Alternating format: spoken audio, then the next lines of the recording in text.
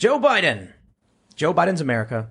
You know, they said that in Trump's America, Antifa was running rampant and there was nothing we could do to stop it. The media in Trump's America was defending Antifa, saying that they were just peaceful protesters. That news you heard about destruction and vandalism, right-wing conspiracy theories. While there are some violent people, the protests were overwhelmingly peaceful. And then something happened. Joe Biden became president, inherited this American problem, and I guess now Antifa is wreaking havoc in Joe Biden's America. One day, not even one day, is the inauguration day. They went out and they smashed up the Democrat headquarters. I think this was in Portland, among other protests, burning American flags, trashing things in Seattle. And the internet lit up, ragging on Joe Biden. And then something kind of hilarious happened. Twitter has banned several high-profile Antifa-related accounts. Finally. Yeah, after all of these years, the years spent of complaining about left-wing extremists and terrorists organizing on their platform and them doing nothing, as soon as it's a problem for Joe Biden, gone. Wonderful. So we're gonna talk a bit about this stuff. We got some other stories in the same vein. There's this think tank guy who tweeted a disparaging comment about Mike Pence. Well, I shouldn't say disparaging. He tweeted that he should be. I won't even get into it. Just he was bordering on threats of violence. He lost his job now. So it's funny how we're making it this far into the double standard now applying to the left. But it's all in the benefit of them. So we're going to go through these stories. Joining us today, we've got Matt Braynard. Matt, do you want to introduce yourself? Explain who you are, what you do? Sure. Well, I'm probably best known as the former director of data and strategy for President Trump's campaign in 2016.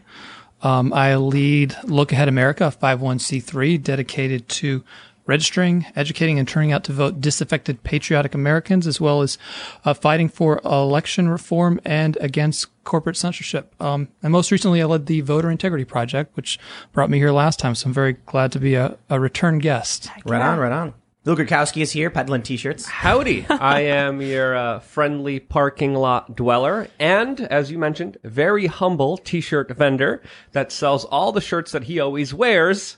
How pathetic am I? We have a bedroom here for Luke. He doesn't want it. So when he's like, I live in a parking lot, he's choosing to do that. Yeah. I'm a poor man. Help. give me your monies.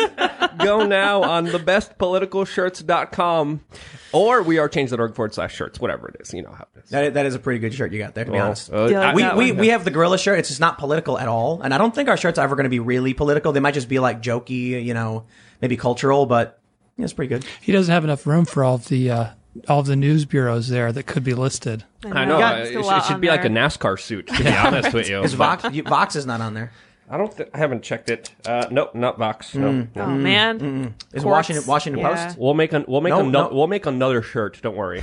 We'll make a full shirt. No, this isn't my next shirt. My next shirt's going to be a NASCAR with all the corporate mainstream media logos, and it's going to say corporate sellout right here. I love it. So I'm going to write that down so I don't forget it. I get a cut of that, right? Yes. Yeah. 5%. Yes. I am a gorilla. Mm-hmm. At least a descendant of one, or we have a similar ancestor, I believe. I am the token liberal on the show, and I have smoked DMT. Ooh. I don't think you're a liberal, bro. No, but I'm the token liberal on the show, but I'm not liberal. Yeah, I don't think you're liberal. Undercover liberal. That's right. Well, undercover conservative. Yeah. You're definitely not a liberal. Yeah. Like liberals are in a weird space. Nah, I think you got to be liberal and conservative if you want to live a balanced life. Just in the right time, Sometimes you want to be conservative. Sometimes you want to be liberal about changing something. Sometimes you want to make sure something doesn't change, like conservation. There's nuance in all things. There is, yeah. It's true. Right on. We also got Sour Patch Lids pressing all the buttons. I am in the corner. I do press all the buttons. I'm wearing glasses tonight. Here's Tim. There's so much news. We also have Rachel Maddow crying because Joe Biden won, and Yikes. Andrew Sullivan also crying. I don't know who are these people who started crying when Joe Biden became president? They cried when Trump became president, and they cried when Trump left the presidency. It's like they'll cry for anything, man. You know what's funny? I once read that men cry once a month and women cry 6 times a month. What? But I gotta be honest, I can't remember the last time I cried. I don't know. Maybe Feels I'm just good. a cold-hearted, dark villain with no... Do you want to cry? No, I got nothing to cry over. Yeah, I think 6 is a little low, too, by the way. Depends on the woman. Let's put it that way.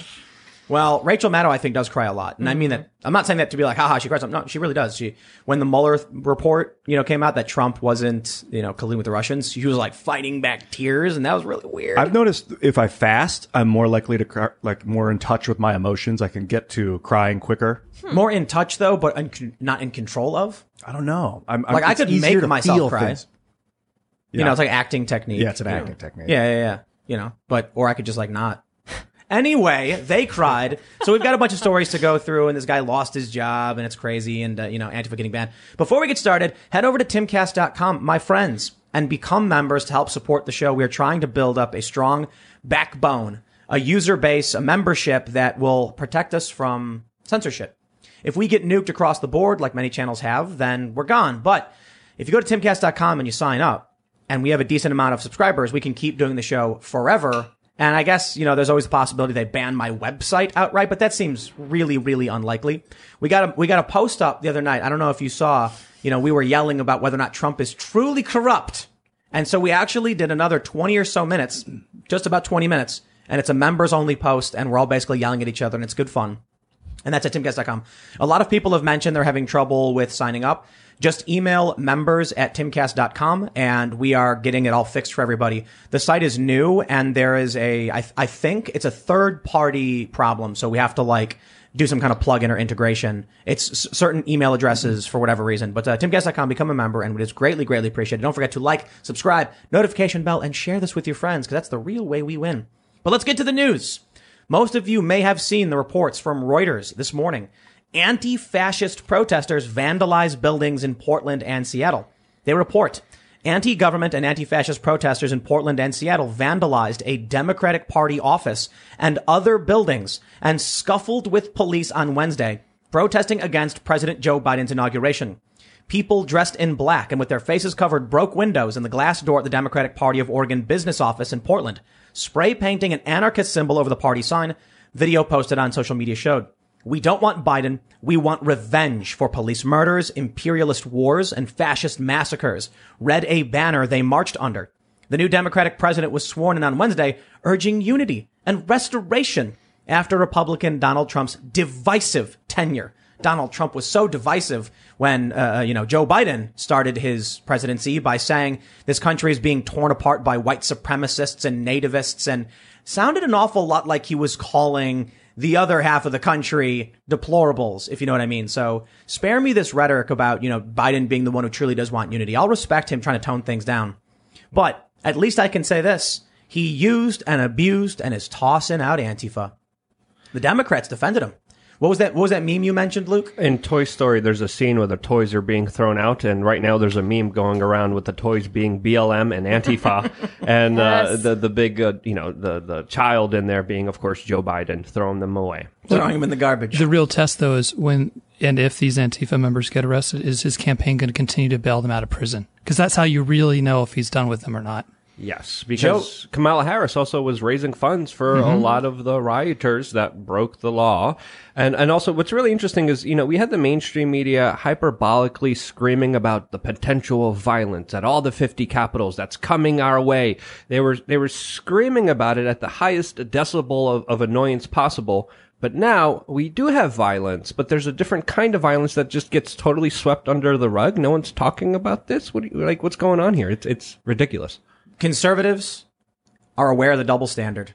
And I'm sorry, but saying there's a double standard is pointless at right now. And the Republicans are more than happy to stand to attention for the Democrats to help them pretend to provide balance to their agenda. So Mitch McConnell with his, turtle smile, well, I'm eternally grateful for Joe Biden. And there you go. That's it. He stands up, he claps and cheers. All these Republicans are clapping and cheering. Yay, the Democrats won. And there's no one actually fighting for conservatives. No, maybe a couple people. And it's not even necessarily conservatives, but just against the left. You have this faux resistance. So what's happening now, in my opinion, and it could have gone either way.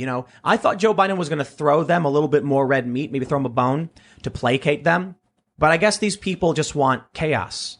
So it's really funny because when we saw them destroying the windows at the Democratic Party HQ, these viral videos on Twitter, someone tweeted that it was just like what the U.S. normally does. funding terrorists in the Middle East who then eventually turn on us and start causing damage to, right? Isn't that funny? So the Mujahideen, for instance, and then Al-Qaeda. So they get these Antifa people to go around smashing everything up. They say, oh no, look at Trump's America.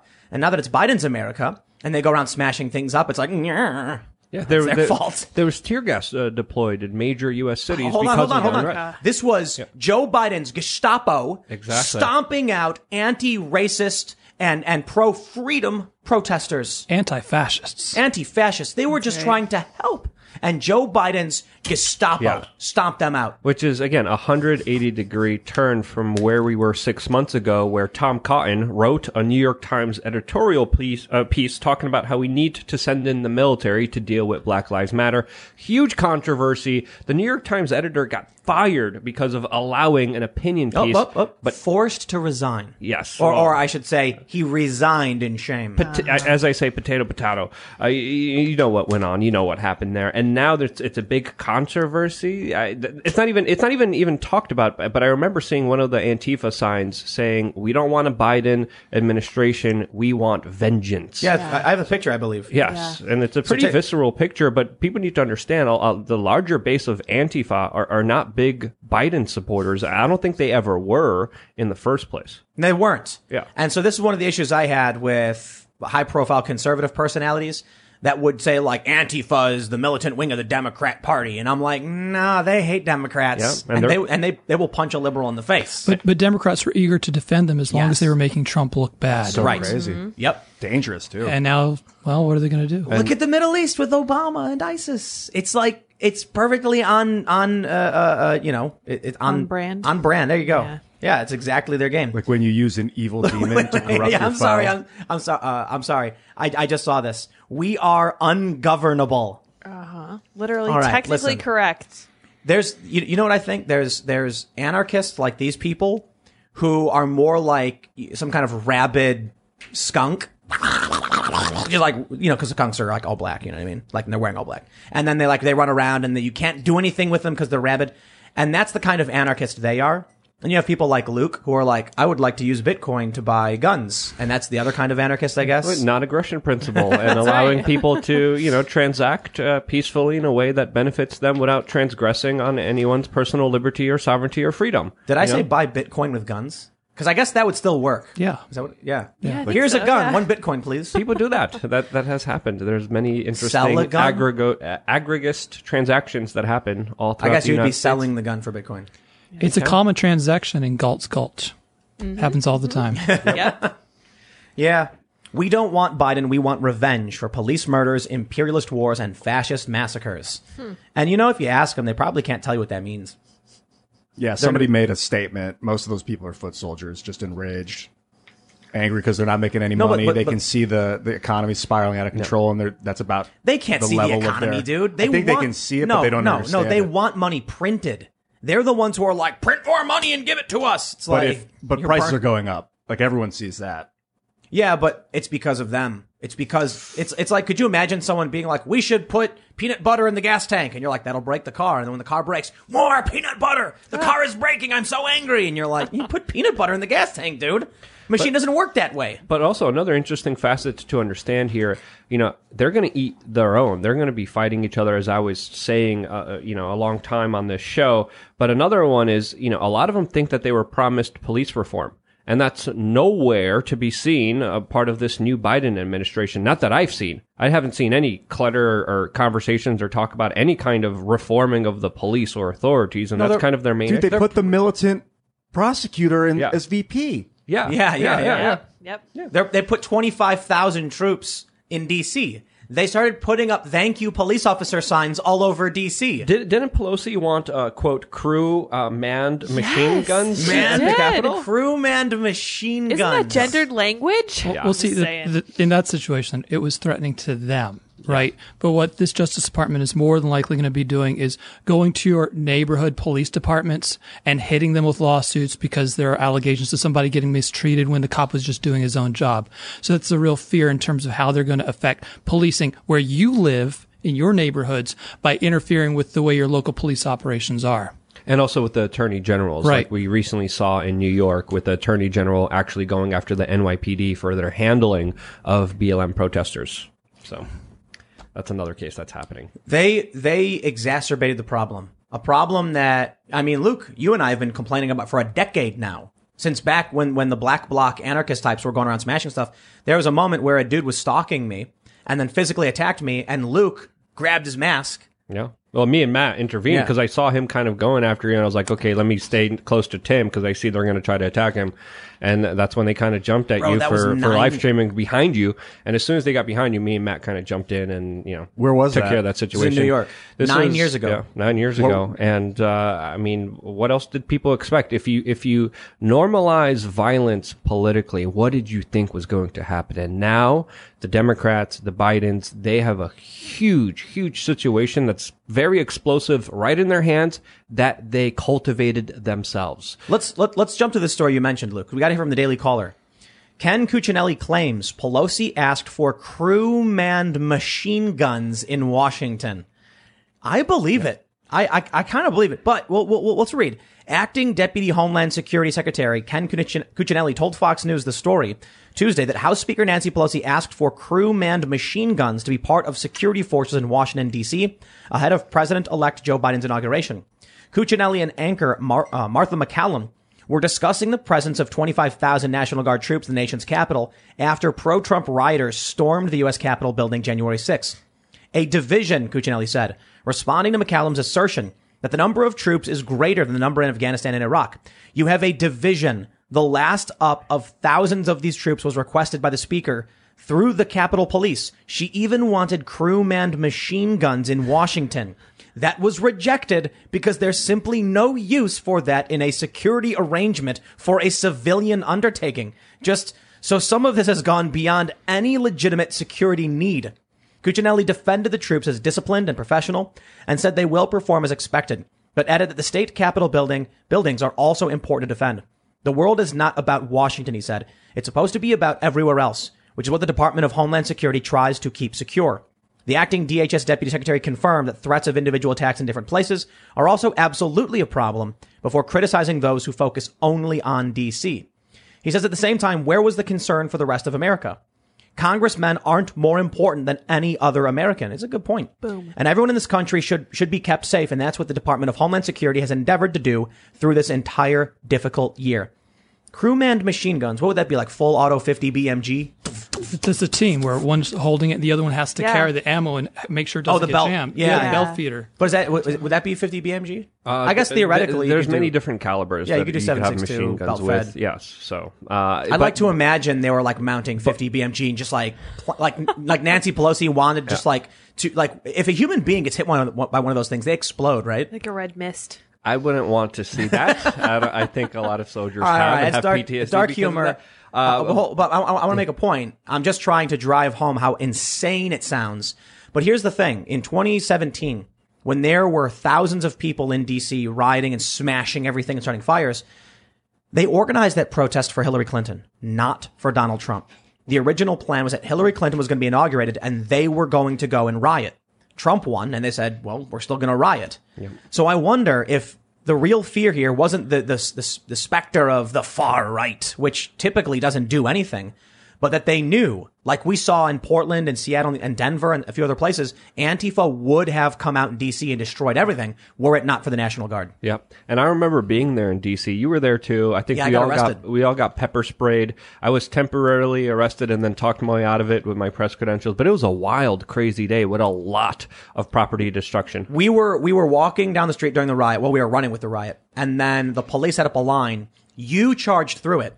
Yes. And then I getting pepper sprayed heavily. Yeah, they sprayed you like in the face as you ran through the line. Yeah. And then I went into the doorway of this building, and then because this is how it works, everyone followed me, and so then I was smashed up against the door by a bunch of Antifa. And some of the people were nice. They gave me the milk of magnesia or whatever, Maalox for the pepper spray. I was told 3 times by the supervisor that I was arrested and not free to go. Yep. But eventually, a local news crew their boss had called saying, you better not arrest our crew.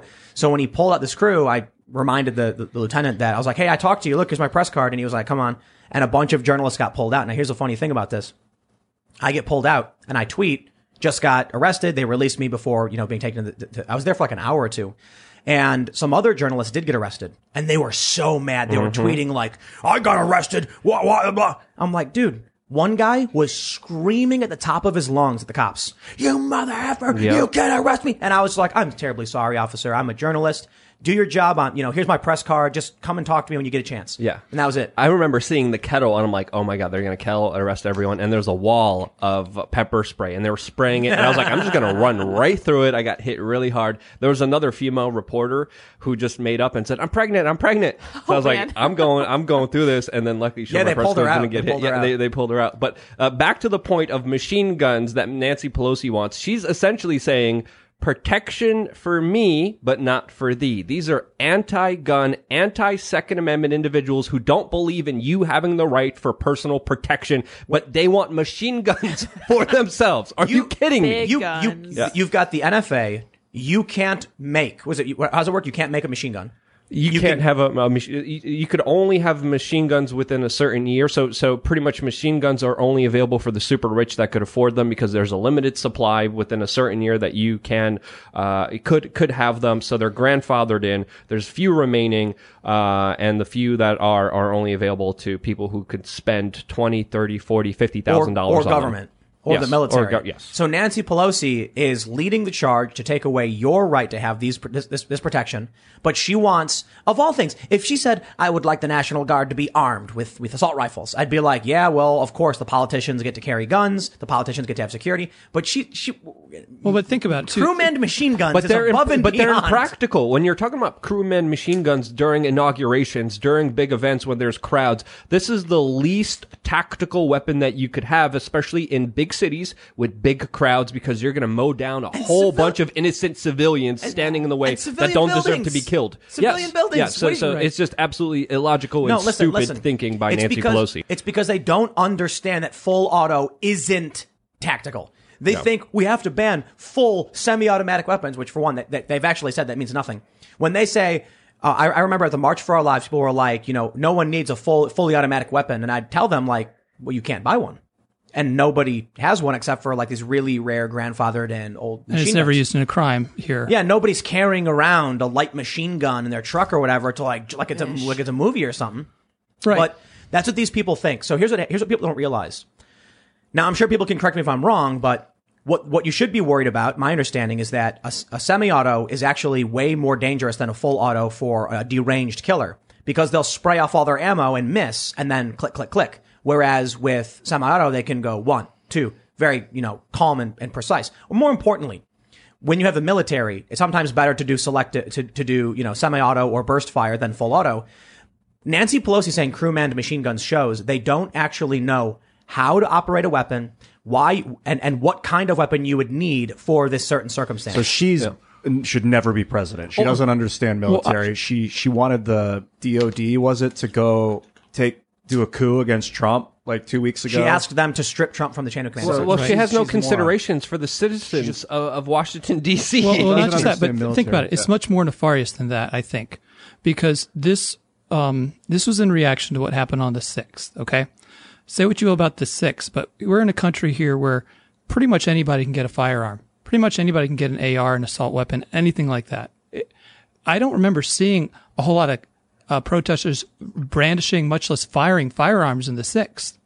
So if this was a preparation for a reaction similar, this reaction was in preparation for what they saw in the 6th, which is calling for is automatic military weapons to be used on an unarmed population.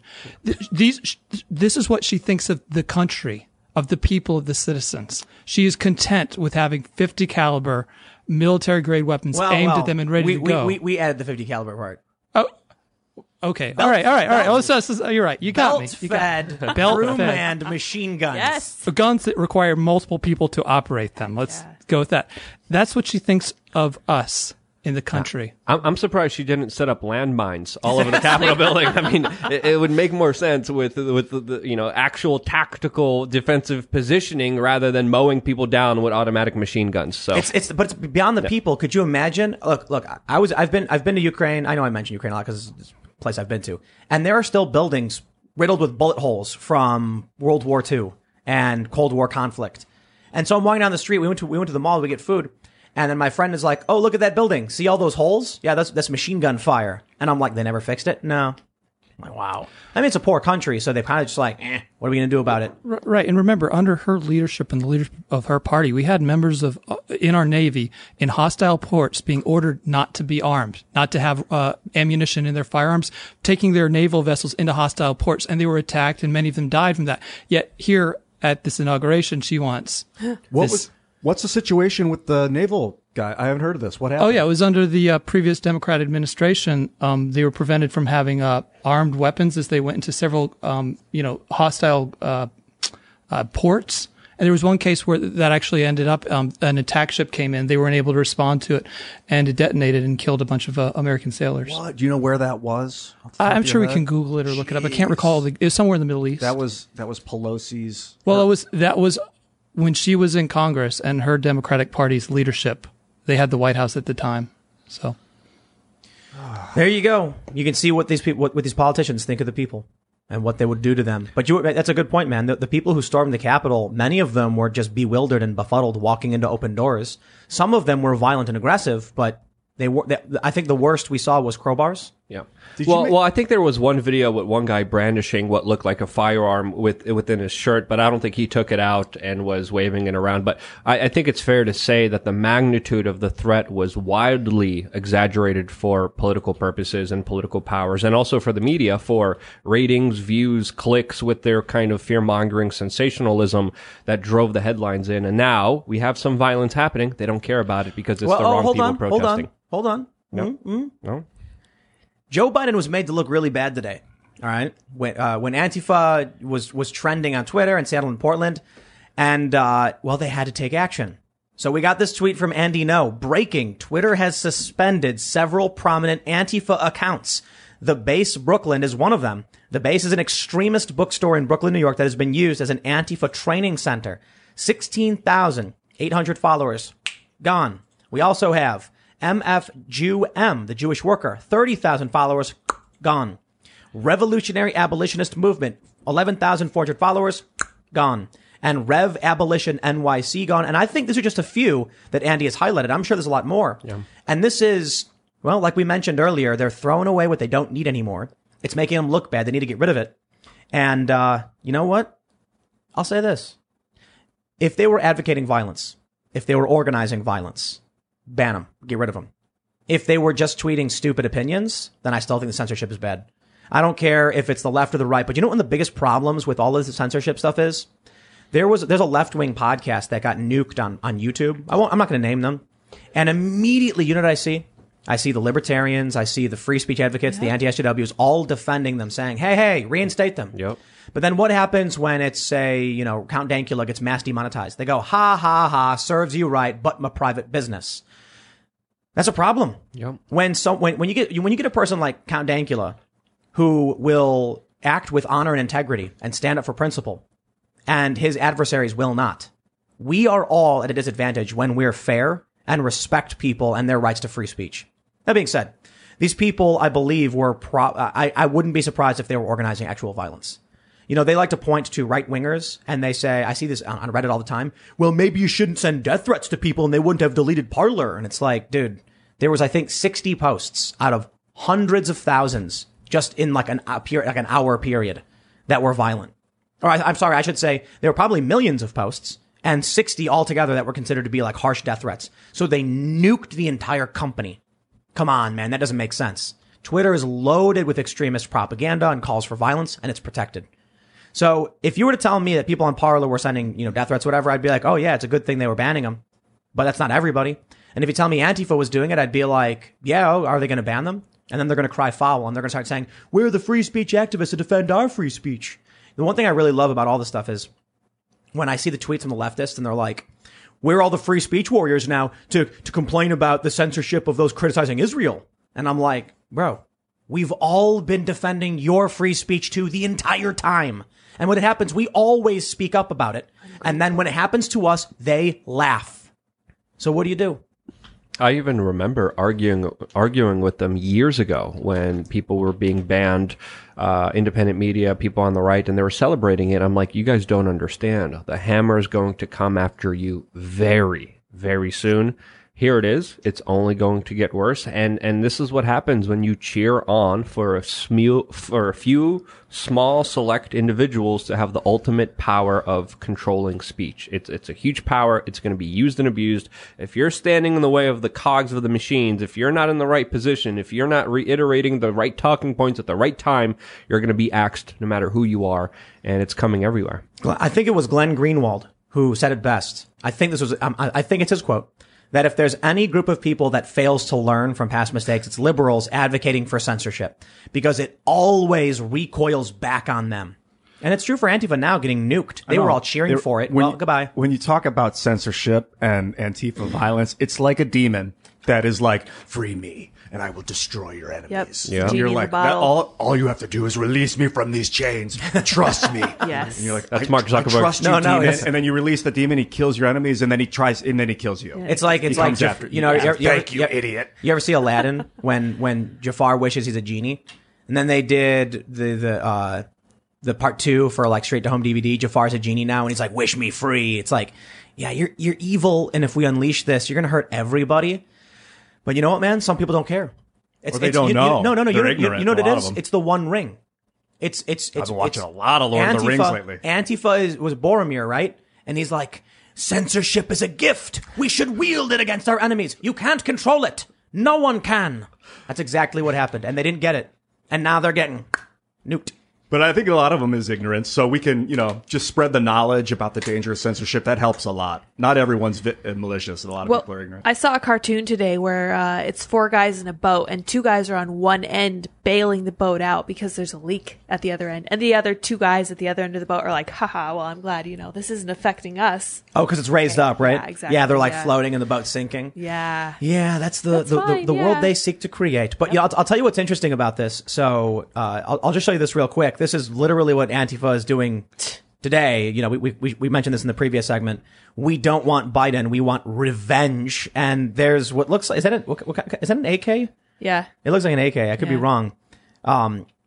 But this, the organization, The Base, is based in New York. They have a public facing website. All its information is readily available in public. They have their open hours. They say The Base is an anarchist political center in Bushwick, Brooklyn, committed to the dissemination of revolutionary left and anarchist ideas and organizing. Now on their website, it's very, innocuous, right? Well, Project Veritas actually did an expose. I don't know if I actually have the full expose. Well, here's an opinion piece about it or something, where they had footage from inside where they were doing combat training, basically. That was self-defense training. You're allowed to do self-defense training. Totally acceptable. I took a kung fu class once. That's right, I did. We had to fight with the sticks. It was really cool. Ooh. Long time ago. Boken? No. It's called something else because there's 2 of them and you hold them like that. And we did this they do this really fast, fighting stuff. So that's fine.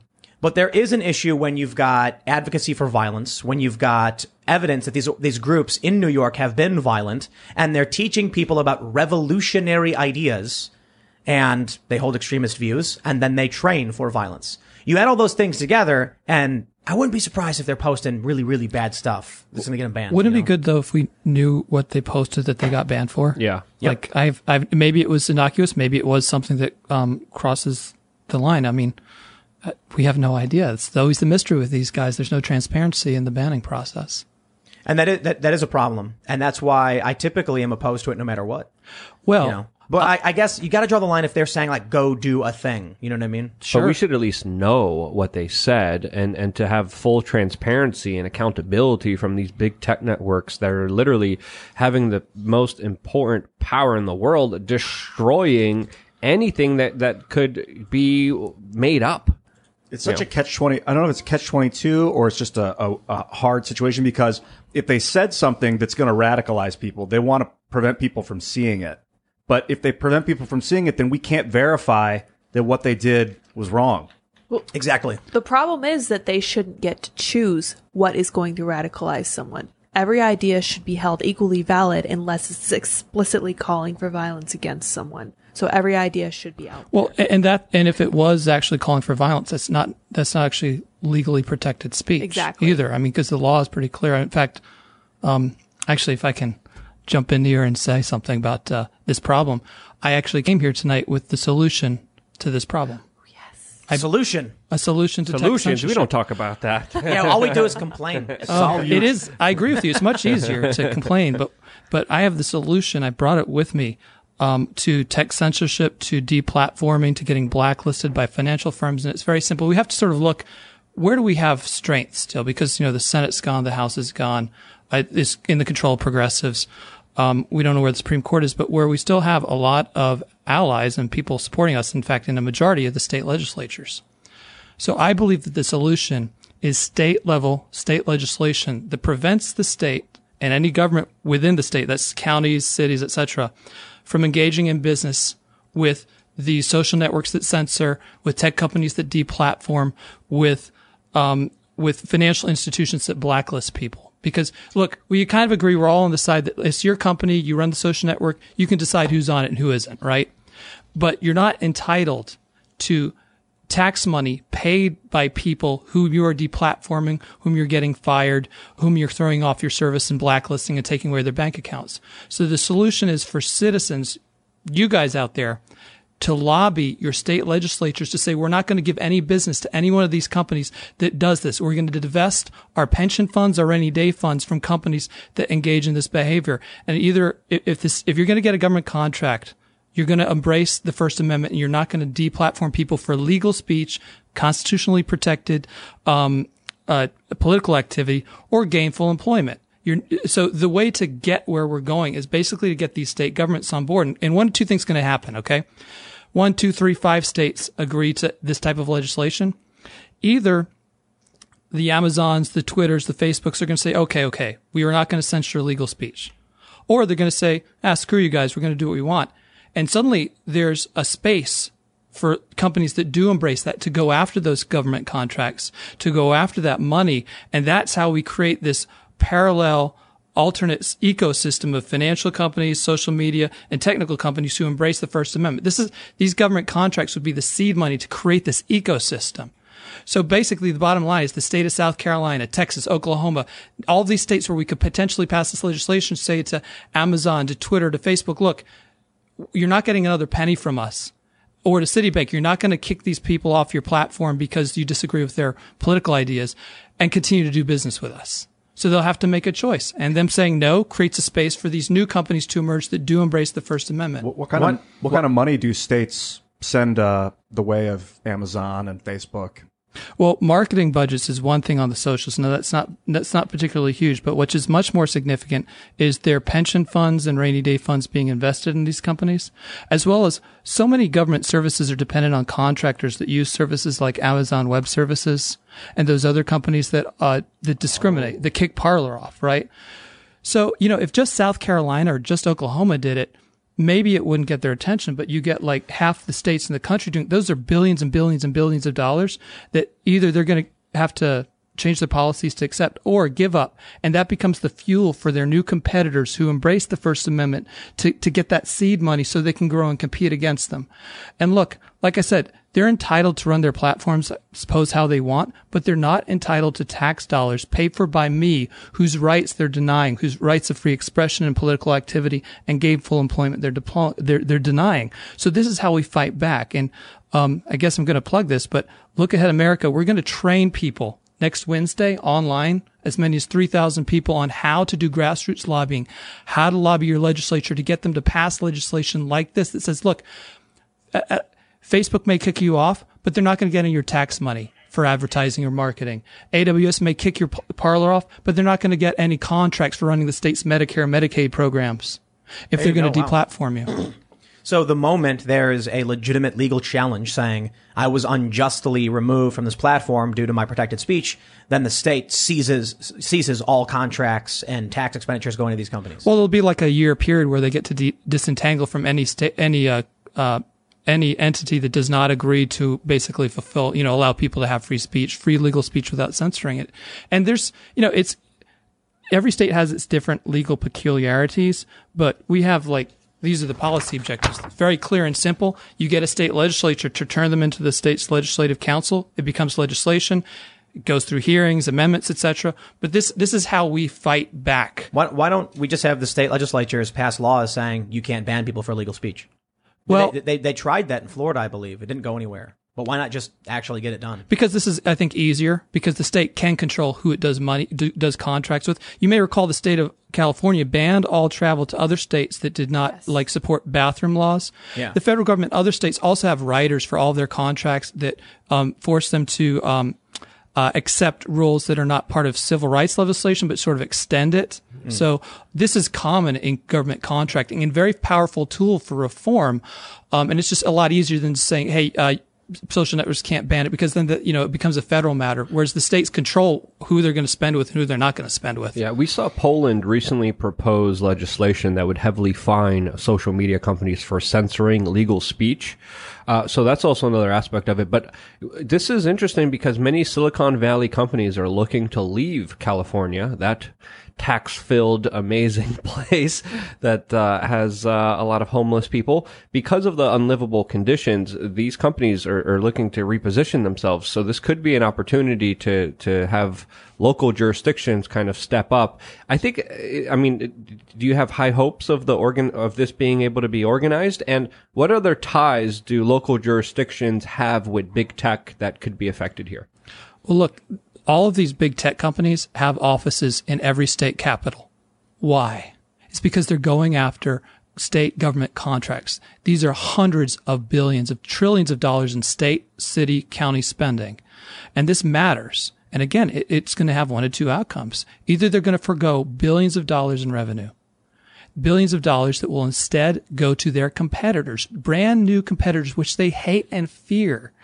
Or they're going to have to relent and say, okay, we're going to permit legal speech. We're not going to kick people off our platform for, you've got banks saying that we're going to stop doing business with firearms manufacturers. And, if it's your thing, marijuana farms, right? Because, well, this would prevent that. Or at least say the state is not going to accept payments from these banks or do transactions through these banks if they ban legal.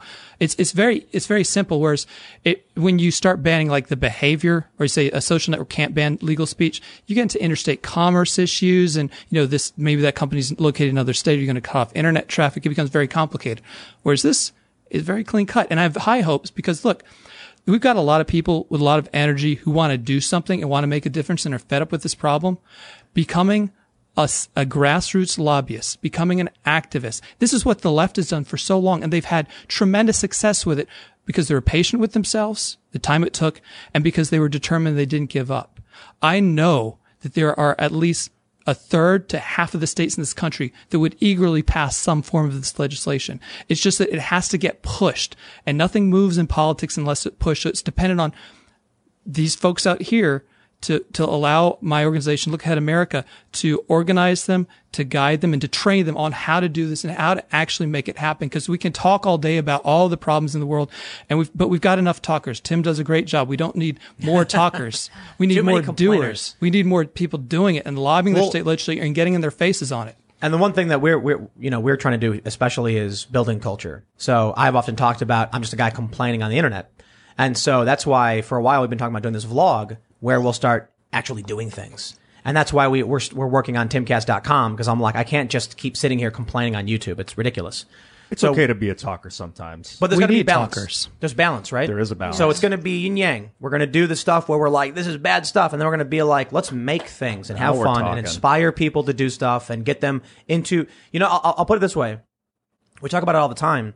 The left will play video games and they'll live stream Twitch. They go on Twitch, they'll play video games. Which I'm doing later tonight, by the way. Ooh, nice. But I'll talk more about it later. While they're playing video games and these young people are watching Minecraft or whatever, they're talking leftist politics. And it works. And That I won't be Twitch, doing. now, because Twitch is dominated by the left, they ban people for even a moderate opinion.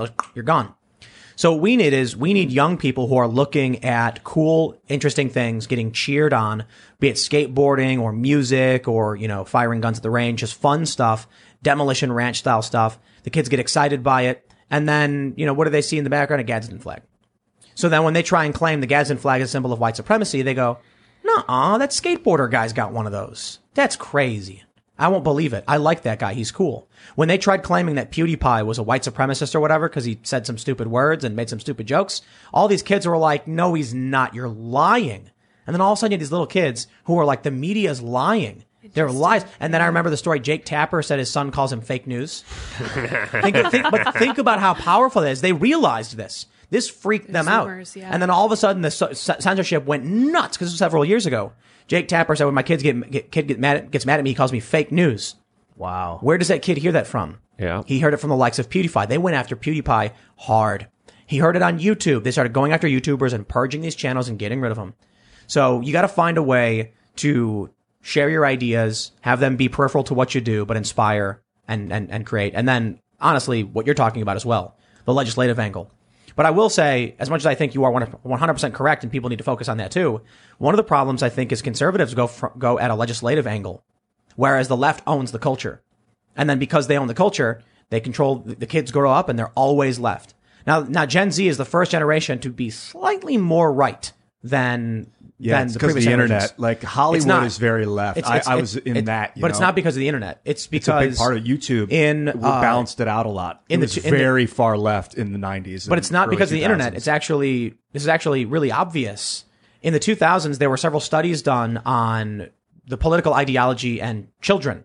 And they found that conservatives were having 2.01 children and liberals were having 1.7 children. Just numbers. What happens when you add 20 years from when those studies were done? You now have the next generation, Gen Z, leaning a little bit more conservative. Why? Conservatives had kids more often than liberals did. It's actually very, very simple. Now, YouTube, internet, all that stuff plays a role for sure. If you're not inspiring young people, then you end up with kids snitching on their parents because their parents were seen at, the Capitol or whatever, which is what happened. And like a liberal dad doesn't necessarily have a liberal kid, like Tapper, for instance, super liberal. His kid's apparently not. That's His true, kid too. sounds like awakened. So I found Hollywood dominated culture in the 90s, 2000s. I mean, honestly, way back to since the 30s. And they're just, you have to shut your mouth and play the game to live in that industry. They will fire you in a heartbeat. And as soon as the internet came around, I realized, dude, I can say whatever I want and I can make a living. This is like next level. Well, that's but- why. Yeah. I mean, that's why they went after PewDiePie and Joe Rogan and so many other kind of cultural institutions that weren't regurgitating their talking points, and they were providing entertainment that wasn't propaganda, that wasn't brainwashing, that wasn't disinformation. You turn on all the mainstream media crap, whether it's Hollywood, movies, TV series, there's so much subliminal trash and garbage and messaging in there that it's absolutely ridiculous. It's unwatchable for people who know what's going on, who know the narrative, who know the agenda, who know the talking points, seeing it again and again portrayed in so many different ways. It's essentially brainwashing, according to a lot of individuals, especially when you look at the deeper involvement of the state with Hollywood and their active involvement with writing scripts. It's a big game that they want to take out anyone who's not involved in it. Like I actually am the rare right winger who has a master in fine arts from Columbia University. Right. And I can tell you that in my time there, the ideological persuasion of the vast majority of those was far, far, far left, or don't really care about politics, but go along to get along with the left. Mm-hmm. And you think about who's the producers, directors, writers, as you're saying, in Hollywood, like almost every show you can get on Netflix, Disney Plus, Hulu, etc. If you look at those writers and what they look at, middle America, patriotic America, and they look at it with disgust and disdain, and almost, I would say, almost a hatred. And that's who, basically, anytime you put your kid in front of the television, that's who's feeding them. And, this is why I think there's a shift, is because who's really competing with Netflix right now and, mainstream channels on television and primetime TV is video games. It's Call of Duty, is Twitch streamers. That's the competition, and that's an environment that doesn't lend itself so easily to subtle left-wing manipulation and cultural brainwashing. Well, Twitch is dominated entirely by far left, hardcore tankies and full-blown communists. And if you look at the previous Call of Duty, not this one that just came out, the previous one had so much crazy, insane Russian propaganda, Syrian chemical warfare, and WMDs, all of it pushing, of course, the mainline neoconservative messaging of we need more war, we need to fight Russia, we need to stop Assad. All of it was directly involved in it on such a sickening level. It was crazy to watch. I live streamed that game because I was surprised to see all the pro-war messaging. Sure, but it's not. I want to make a point though. It's not quite as convincing and brainwashing as, say, any typical left-wing show in the 90s if you're just sitting there shooting people in Call of Duty or something. I'm just saying it's not as in Call of Duty, you literally were a child that was suffering a gas attack by the character that was clearly Bashar al-Assad, and you were a child trying to sneak away from the Russians that were killing your mom in front of you. So that type of level of propaganda, holy cow. I mean, it has an impact on children who are just thrown. Would you rather your child do that or watch Either Gossip Girl? Well, games are more kind of immersive. People put themselves in games and even put on diapers because they don't want to leave that kind of entertainment realm. In Japan, But listen, they're both bad. There's literally okay. AA meetings in Japan against gaming. Sure. I got no problem with gaming. But you mentioned Twitch, and I'm pretty sure the biggest Twitch streamer is like a hardcore socialist. Who's advocated for violence in a video game. In a video game is what he does. He'll be like, he'll literally call to action and go in a video game. Because he knows it's not a legal defense. But he thinks it is. And you guys should go fill in the blank. We need to go do this right now in a video game. Yeah. Oh wow, It doesn't work. If they wanted to go after him, they would, but it's ridiculous. I agree with you, Listen, Matt. I think it's the movies and TV are uber brainwashing, and when the gamer has control. There's no writer. Like the games have been written and do have a plot. And like Call of Duty was extreme propaganda, especially the new one was extreme Russian hate propaganda. It was crazy. Not the new one, the one before the new one. I haven't played the new one. I stopped poisoning my mind with that content. But most games are kind of neutral. The platform, it's just a game. The way you play them, it's mostly multiplayer. Like I don't know. Most games are pro-gun. That's for sure. Yes. First-person shooter is a freaking genre. It's not that like First-person shooter. Grand Theft Auto. Do you remember that Christchurch shooting in what was it, New Zealand? New Zealand. They were live streaming it with a head cam, and then people like overlaid it and made it look like a Doom game, and like we're getting kill counts and stuff. that's messed Yeah, up. Dude. first-person horrible. shooting is highly training us to become killers. it sounds like we're gonna get a LAN party going here because we've got the Okay. desks. We have high-speed Think internet. about Yeah. even going back to Mario. Mario literally jumped on and crushed turtles with his and he feet, ate mushrooms, bro. and he punched bricks. I'm gonna So need there's a like Muscaria. video games, there's violence is a strong component. And there's there was always a big push from leftists to make what they called walking simulators, games where the goal was not to do anything violent. Because they were like these SJWs were complaining, why is every video game going to be violent or whatever? But I'll tell you, these kids are growing up playing, you name a video game, and like most of the big ones are guns. Like Destiny, right? You ever play Destiny? It's like you're a space guardian and guns. You shoot aliens with guns and lots of different kinds and rocket launchers and first-person shooters, man, but also third-person shooters. The Division, what's the Cyberpunk? It's all about beating, punching, and shooting. I was playing Red Dead Redemption last night with Adam Krigler. Soy Jesus, shout out. We'll be playing again later on tonight. And I was like, after I got done playing, I was like, how come there are no Native Americans that just like attack you and that you just mow down? And I think that they specifically chose, it's like the Old West, but they specifically chose not to introduce that kind of violence into the game. There's a lot of violence that in the game. game's like, but you there's can, no like- natives. I haven't seen any Native you can Americans. like kill somebody and drag their body and hide it. Just walk up to Well, them. and- I remember not so long ago, Republicans were trying to ban violent video games because Yeah. they said it would spur on, school shooters. But there actually have been some studies citing how violent video games help people become less violent. They vent. Yeah, so they're able to vent and express themselves and do really silly things like they do in Grand Theft Auto, and it usually, according to some studies, leads to more harm reduction. Like they're kind of metaphors for like aiming and throwing a ball at a moving target. Like Yeah. it doesn't have to be shooting and killing a human when you're attacking a character. It's just more like representative of like building up your twitch skill, your ability to turn and fire. There's no actors. I remember Penn and Teller's show BS on Showtime. I think it was Showtime. They did why the idea that violent video games makes people more violent is total BS. And they took this kid who was, I don't remember what video game he was playing, but he was like one of the top gamers in a certain game. And they gave him an actual pulse fire, AR of some sort. And he's this little kid. I don't know how Pulse he's fire? Yeah.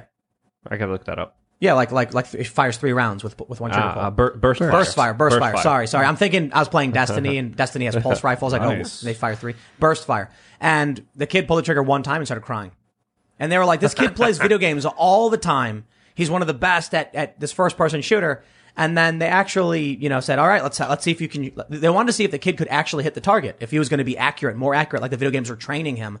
And instead, he got shocked by like the recoil and then started crying. And then they had Didn't to take that him happen away. to a mainstream media journalist that went shooting for the first time, Yes. and then he was shocked and Said scared, it was traumatized. traumatizing? He got PTSD. Yes, I mean Yeah. it's utterly What was he insane. firing? Something An tiny. AR, just an AR. That's crazy because we were out in the range and we had a 5.56 and a 308 and we were all laughing, firing it. Some little kid shows up with a Mini 14 and he was way better than all of us. He was, how old is that kid? Like 12? I don't remember. I wasn't there. Oh, that's right. I You was weren't there. sleeping in. Yeah, so I'm like, oh man, none of you were there. So it's like 12-year-old kid shows up with his dad and his dad's training him. And so they're very precise. And the kid was really, really great. We're all having a good time. I fired the 308 a couple times. We fired the 5.56 and I was like, wow, that's impressive. Then recently we fired some buckshot and some slugs and the recoil was way more. So, and if this guy is going to fire an AR, which I can imagine was probably like a 5.56, That's a and then 5.56, yeah. claimed he got PTSD from it. Heaven forbid the dude ever hunted a turkey because the game load in the 12 gauge has more recoil. And this guy's like, I got PTSD from firing this. Are you kidding? Soy I boy. feel like we're talking about two different types of mental brainwashing. One is the actual physical act of killing, so it's like a violent movie or a violent video game. The other is the propaganda aspect of the movie or the video game, like the writing of it. And I think that movies and video games both have that violent like action. I don't think that type brainwashes thing. people at all. What, the writing of a movie? No, that's different. What I'm saying is we've seen studies that show violent video games don't make people more violent. It's just not true. But you can make people, like Luke was saying, you play as a small child crawling away as Russians running in just for no reason You don't kill think your that family. there's something to like what's the Grand Theft Auto just running up and pulling someone out of a car and throwing them down to like No. all this street Has violence? anyone these ever days? done that? No, Well, there's all nobody's this doing street that. violence, like No, come on, dude. unprecedented amounts of street violence in the United States in the Yes. last 5 years, 6 in the years. well, no, that's actually not true. it's like Crime has been going way down until this past year, Until, like, the last until year. COVID, and then people are angry, penned up in their homes, and they go insane. I don't know, man. and Just- police and officers police are being stepping defunded. back a little bit. Yeah. Yeah. to They don't say wanna- that there's no connection between violent video games and violence, I think is extreme. They've done studies. But it's like well, it's I've a experienced knee-jerk. it firsthand. When I play a game, I start to think like the game. When have you ever gotten out of your car and then just brutally I have self-control, but I've driven and thought like, ooh, there's a green van. Bro. I want to pull the driver out of the driver's seat. You Like, it realize that's goes through you my mind. sounding crazy. And I'm a normal dude compared to No, like some no, kids that don't know their that's not parents. normal, Dude, I had I've a good, never wanted I was raised to get out in of like my a car. safe environment. I've never wanted to get out of my car and just no, I beat didn't someone. want to. I had the impulse to do it. I've never had an impulse to do that, bro. Well, you don't play games as much as I do. Dude, I used to play GTA all the No, time. I used to Tim, play. let me tell you what Destiny all the time means when means. you're talking about gaming. Do you wake up at 8 a.m. and Bro, play until what- 7 a.m.? Yes. 5 days in a That's a row? lot. Yes, In his dude. defe- Yeah, you it have is a no lot. idea what you're talking about. In his I used to play defense- video games sun up to sundown. In his That is defense, my life. in his defense, I play one game, World of Warships, and I will confess that playing it has made me want to take a sailboat out. Heck yeah. I got, you know what? You're right. I played Civilization, and it made me want to build a space program to go to Mars. Yeah, the space makes me want to build a space element. get in on that. I got But- the science victory in Civilization, and I was like, But I think let's that- rally a nation of I think hundreds that of people millions. that are disturbed are way more likely to commit violence anyway. What And if- whether or the not studies they show play a you game. wrong. Ian, There've what been if, numerous I studies don't. about this. I don't Yeah. care Yeah. about a couple of studies. What? what if some people are more suggestible than other people? That's for sure. And it's possible that we should take that into What if? account. Yeah. What if, And Luke and certain I are people sitting here get a hold of those referencing- games, it could make them No. training even And crazy. here's the funny thing. Like, I just referenced there was a show from Penn and Teller where they debunked the whole thing, and Luke mentioned studies have already been done showing it's not true, and Ian's sitting here going, I don't care because I Dude, believe I it don't. is. So you have a few studies, And you have pull them nothing. up. You have literally I have nothing. personal experience. Ian, let me I give you- watched them put the Doom overlay over the first-person shooter, dude. Let me, So I you would- go crazy from playing games, and other people No, don't. I and watched you the think- Christchurch shooter with his first-person camera on, laughing like he's playing a game, and people also taking the video and then making it into that has looking like a video nothing game to do with it. You're just you have nothing. You have Well, nothing to back up I anything would- you're saying as per usual, and you think this come justifies on. your position. I would make a point, though, that you might actually agree with in the way that they do reduce it. Because you think about where most crime happens, it's in dense urban areas around. That's where most of the crime takes place. Because you take those parts of the country away from the United States, and we're like the most peaceful country in the world. You just subtract like 6 cities, and we're the most peaceful place in the world. So it's happening there. So if you think about well, crime occurs over a period of time. And it's when these individuals who are inclined to commit crime are inclined to commit it. And they can be doing one of two things with their time. This is kind of goes back to the midnight basketball theory, right? But I think it's a little bit more practical. Is if you've got this video game that keeps you engaged and you're sitting around playing it for 12 hours a day because you're really not capable of doing anything else. If you're doing that instead of being out on the street actually doing the crimes, I think that in some ways it's kind of a palliative. Yeah. In those specific environments, not to get between your two argument, but I do think that if you've got something to keep people wrapped up and engaged, they're not actually out doing other things, which may include crimes. Can I get a drum roll? Can I get a drum roll? Drum roll, please. The Guardian. Don't hit the table, though. We're going back into it. The Guardian. Playing video games doesn't lead to violent behavior. Study shows. The New York Times. Video games aren't why shootings happening. Politicians still blame them. Time Magazine. No. Video games don't cause mass shootings. Now read the article that says the Russians are bad. Why it's time to stop blaming video games for real-world violence. Entertainment Software Association. Science says video games don't cause real-world violence. There's 5 for you, Ian. Okay. So it's time to stop the witch hunt and the psychotic Dude, lie. I don't dislike video games, man. I wouldn't take them away from a kid, ever. But I am acknowledging that there's something to that we become what we do. Is 5 not enough for you? I would is say 5? I would ask Ian Read a the question. study. Though. Who did the study? How many people was in the study? I would ask you a question though. Is can you name a single mass shooter that was moved to do that by video games? That said a video game. Well, I've never had a chance to talk to any mass No, but shooters. usually, surely they talk about what the Christchurch shooter, his Christchurch motivations were shooter's clearly head cam, articulated. He wanted it to be a head cam on a GoPro so that you could see I agree it. that, like but did he wrote articulate the that he reason wanted why? to cause a civil war by using gun violence to incite the left to take guns away from right wingers in the United States?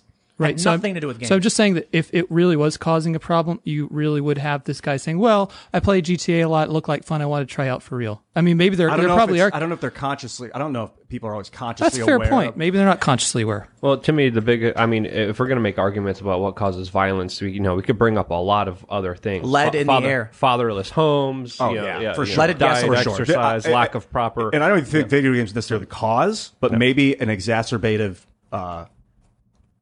aspect of the violence. I don't think. I think you're right that it's like broken homes is the worst.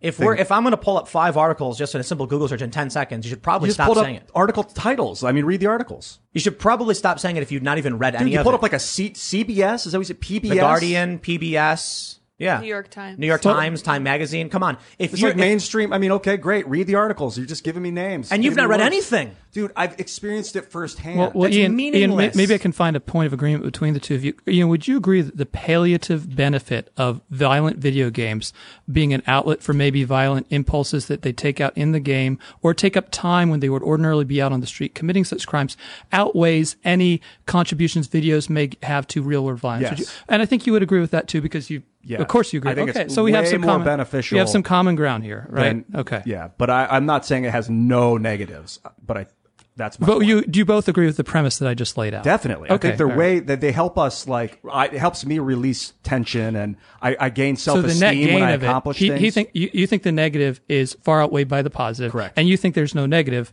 So okay, we have some common ground. Good. Yeah. It's not that I think there's no negative. Yeah. It's that over the past several... You think there's no there is negative. No. What I'm saying is it's not about what I believe. Okay. You know what I believe? I okay. believe there are numerous scientific studies that have repeatedly debunked this for the past 2 decades. And so I'm not going to, I personally am not telling you one or the other. What I'm saying is I just read 5 different headlines that asserted that, citing studies. And I started the anecdote by referencing a 20-year-old TV show that debunked the whole thing in the first place, citing numerous scientists and bringing a kid out. Okay, great. You reference studies, Tim, and you've done that before, and there are studies that say fluoride's great for you. And There's lots of them. In fact, there's studies that say aspartame doesn't cause cancer.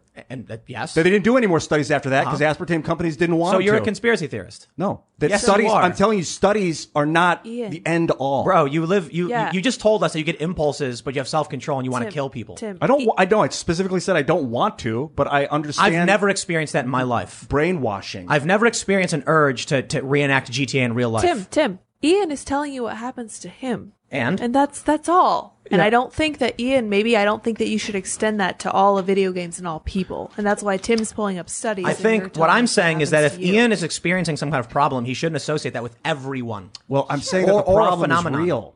Well, look, it's a simple, you. it's an ontological disagreement.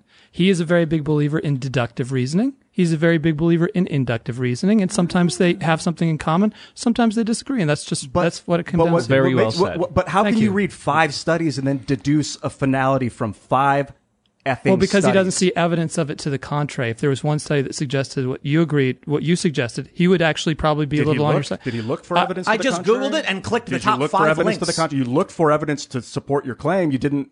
What else did you look for today? Well, so come now on. it's just a matter of time. He hasn't had time to. So I guess that's where you Actually, leave that's it, not right? true. I've had 2 decades where I've researched this extensively, and Ian has done nothing. No, that's I've the problem. studied this stuff, man. I'll tell you the problem is that I literally have been reading for decades. I do nothing but read all day, every day. I do tons of research endlessly. And then Ian says, I feel. And I say, I've "That's literally been playing that's- video games for decades. And that's not research. That's you It's having a personal research about the way video games affect your The mind. anecdote is not data. Dude, okay? it is. Ian, if he Yes, it is. Ian, if No, he, it if he isn't. had in fact spent the If last you're a fireman and you tell me about how hot fire is, I'm going to listen to you. The Ian, if plural he, of if, anecdote is not data. Ian, let me ask you a question then. If he had spent the last year working on a PhD on this very subject and Oh, has now we're consumed talking. everything, and then he said, "Well, I looked at all the evidence. I found little to nothing suggesting that it contributes to violence." Would that affect your point of view? Big time. If you had a show about this, then it's just a and you disagreement had of paper level after expertise. paper after okay, all right. tens So- and hundreds of thousands of people that Okay, have gone okay, through it, okay. and So found no, that's not true. point So it's zero that- zero So zero this will one. stop when you get a PhD in video game violence. Is what I'm So hearing. it's an issue of one of the biggest problems we have, in my opinion, with politics in general is people who think their feelings are fact. And that's not true. Period. I don't care about video games. I don't care if they cause violence or don't cause violence. The research says they don't. Do you think violent movies cause people to become more violent? I have not researched it, but I believe the answer is no. I believe Why? that If you what believe that we've if you haven't researched it. Because what we have seen is that there is in some, because I've not done, the amount of research I've done into video games and violence is like probably to me notable in that for the past 2 decades, I've actually been looking up articles and reading the science on it fairly often. The movie stuff, I've read a couple things. And what I've seen is there is a short-term burst of aggression after watching violent films, but it's short-term and doesn't lead to real-world violence. That's what we've seen so far. So that's the extent that I can get. And I would probably say that suggests no, regular people don't have impulses to go out and commit crimes because they've watched a movie. So listen, facts don't care about your feelings. If video games caused violence, I'd be sitting here saying that was the case. But politicians have used that as an excuse for moral authoritarian power for censorship for a long time. Do you think that watching someone commit a crime makes you more or less likely to commit the crime? Makes don't know me about less that. likely, Do you actually. think because someone now I telling empathize you, with the victim. like someone up on a stage orating and telling people to cause violence would make them more likely to cause violence? Telling people to commit a crime Yes. in the real world, Experiencing it with your eyes and your ears. telling yes. someone that there is a tangible thing affecting you and burn it down. Yes. Do you think that people can ever forget they're in real life and think they're in the video game while they're playing the game? Schizophrenics. Yeah. Yeah. Yeah, me too. And we've not seen evidence of a widespread I or didn't say it direct was correlation widespread, dude. I or think this direct is insidious and subtle. correlation. No, I think you think facts are feelings are facts. Then they're not. Your personal anecdote is not data. I think people can forget they're in the video game, Dude, the and that fact can that really you make told them me- think that they're watching a real person. The fact that you said you think the plural of anecdote is data That's sharing some suggests data. you just don't know anything about research in general. The in- plural of anecdote Dude, is you not just data. said that you haven't researched if movies cause violence, but you believe they don't. In related news, in related gamifying news, I have a thing that maybe could put us on a different track here. In related gaming news, YouTube today is accused of gamifying the like and dislike button for all of the videos from the official White House YouTube channel, as there are many screenshots portraying likes that are supposedly, according to some people, being manipulated in real time. Have you guys heard about I this? blame violent video games for this. YouTube has done this with the like button a lot. Yeah. The issue is though, are the likes legitimate? Yes, we don't know if there was actual individuals manipulating the system, because there's usually also some bots that are implemented that do create fake likes and fake dislikes out there. So we don't know if this was the exact situation that unfolded here. But also, surprisingly, the president that was elected and had more votes than any other president in American history looks like he's getting absolutely ratioed and dunked on, even with the corrections from YouTube, as his videos are having 90% dislike percentages. But that's because people voted against Trump. Yes. No one likes Yeah. Biden. Right. Yeah. A lot of people didn't like Trump. Yeah. So people are like, why won't people show up for Joe Biden? Because nobody wanted him. Yes, but They just didn't. That's why Joe Biden hid, because the campaign was, I don't like Donald Trump or I like Donald Trump.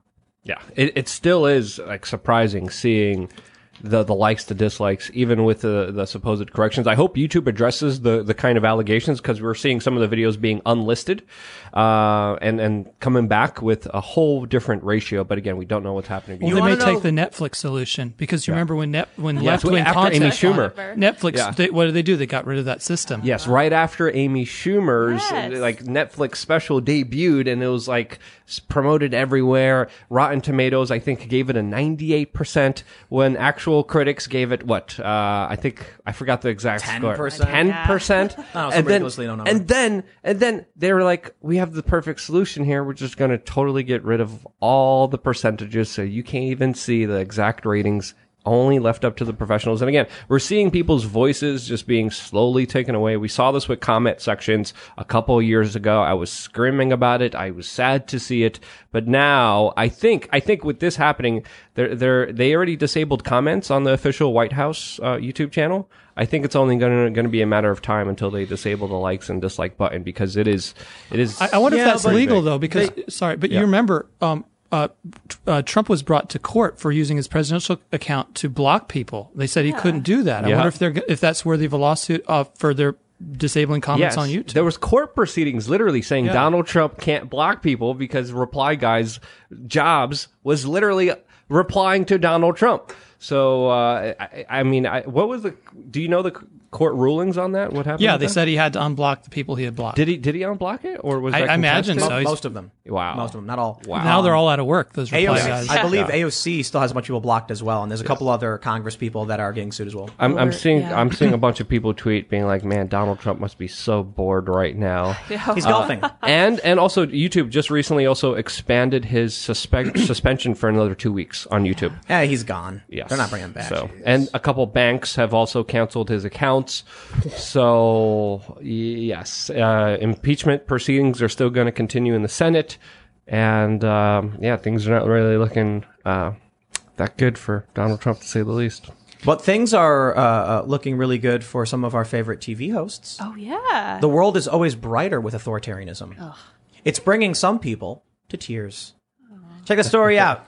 For those that are listening, we're going to start off this segment with me asking you a simple question. And don't look if you haven't yet. Don't look.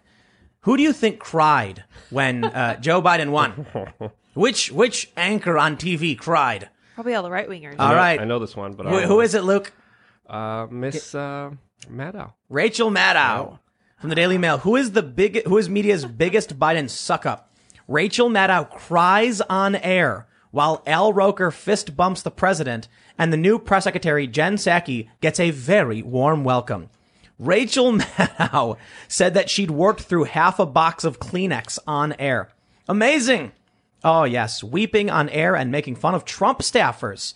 Rachel Maddow, a well-known Trump critic, confessed on her show that she worked through half a box of Kleenex while watching the day's events. I'm a faucet that can't turn off.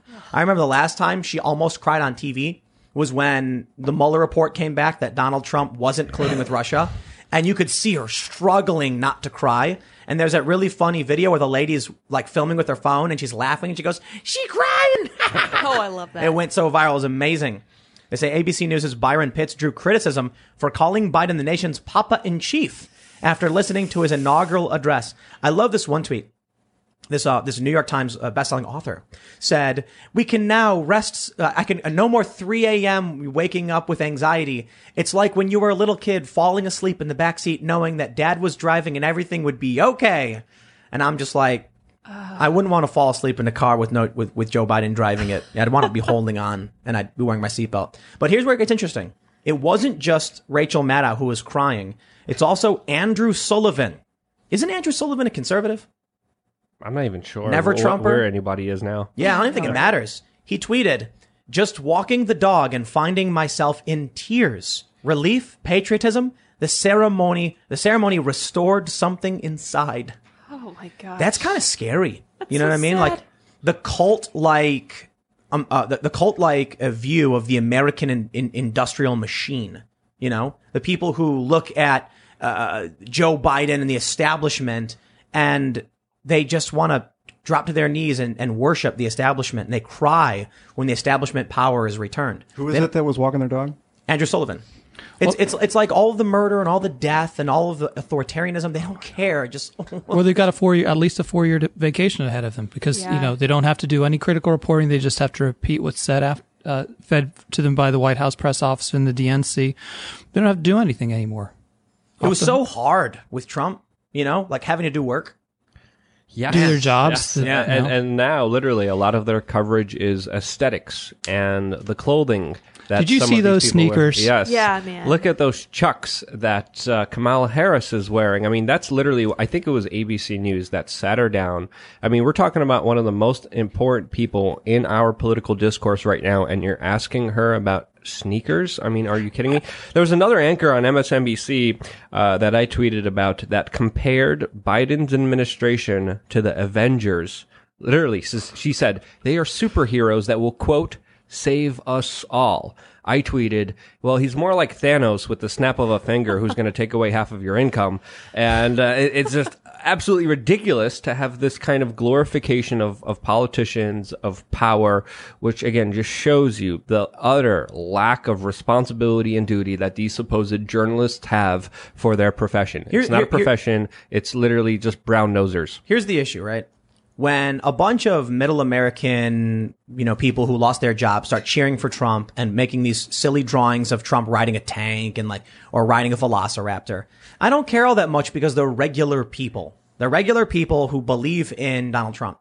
When the mainstream corporate media uses the might of their billions of dollars to prop up one political party and destroy the other, that's disconcerting. If I see a group of people I've never really cared all that much about the Q stuff because I'm like, I don't care who these people are. They can have their little forums. They can believe whatever they want. I think it's bad for them. I think it led to bad things and it's sad. But what about the other conspiracy on the left, the crazy Russia stuff, the Putin calling Donald Trump during the Capitol riot, and they prop it up? It's difficult to actually get in to find these communities that are full of weird conspiracies. It's difficult. It's easy to turn on MSNBC and then hear fake news and propaganda and insanity and then start believing it. And they want that. Yep. Q is just a much less effective version of CNN and the New York Times. Much less dangerous.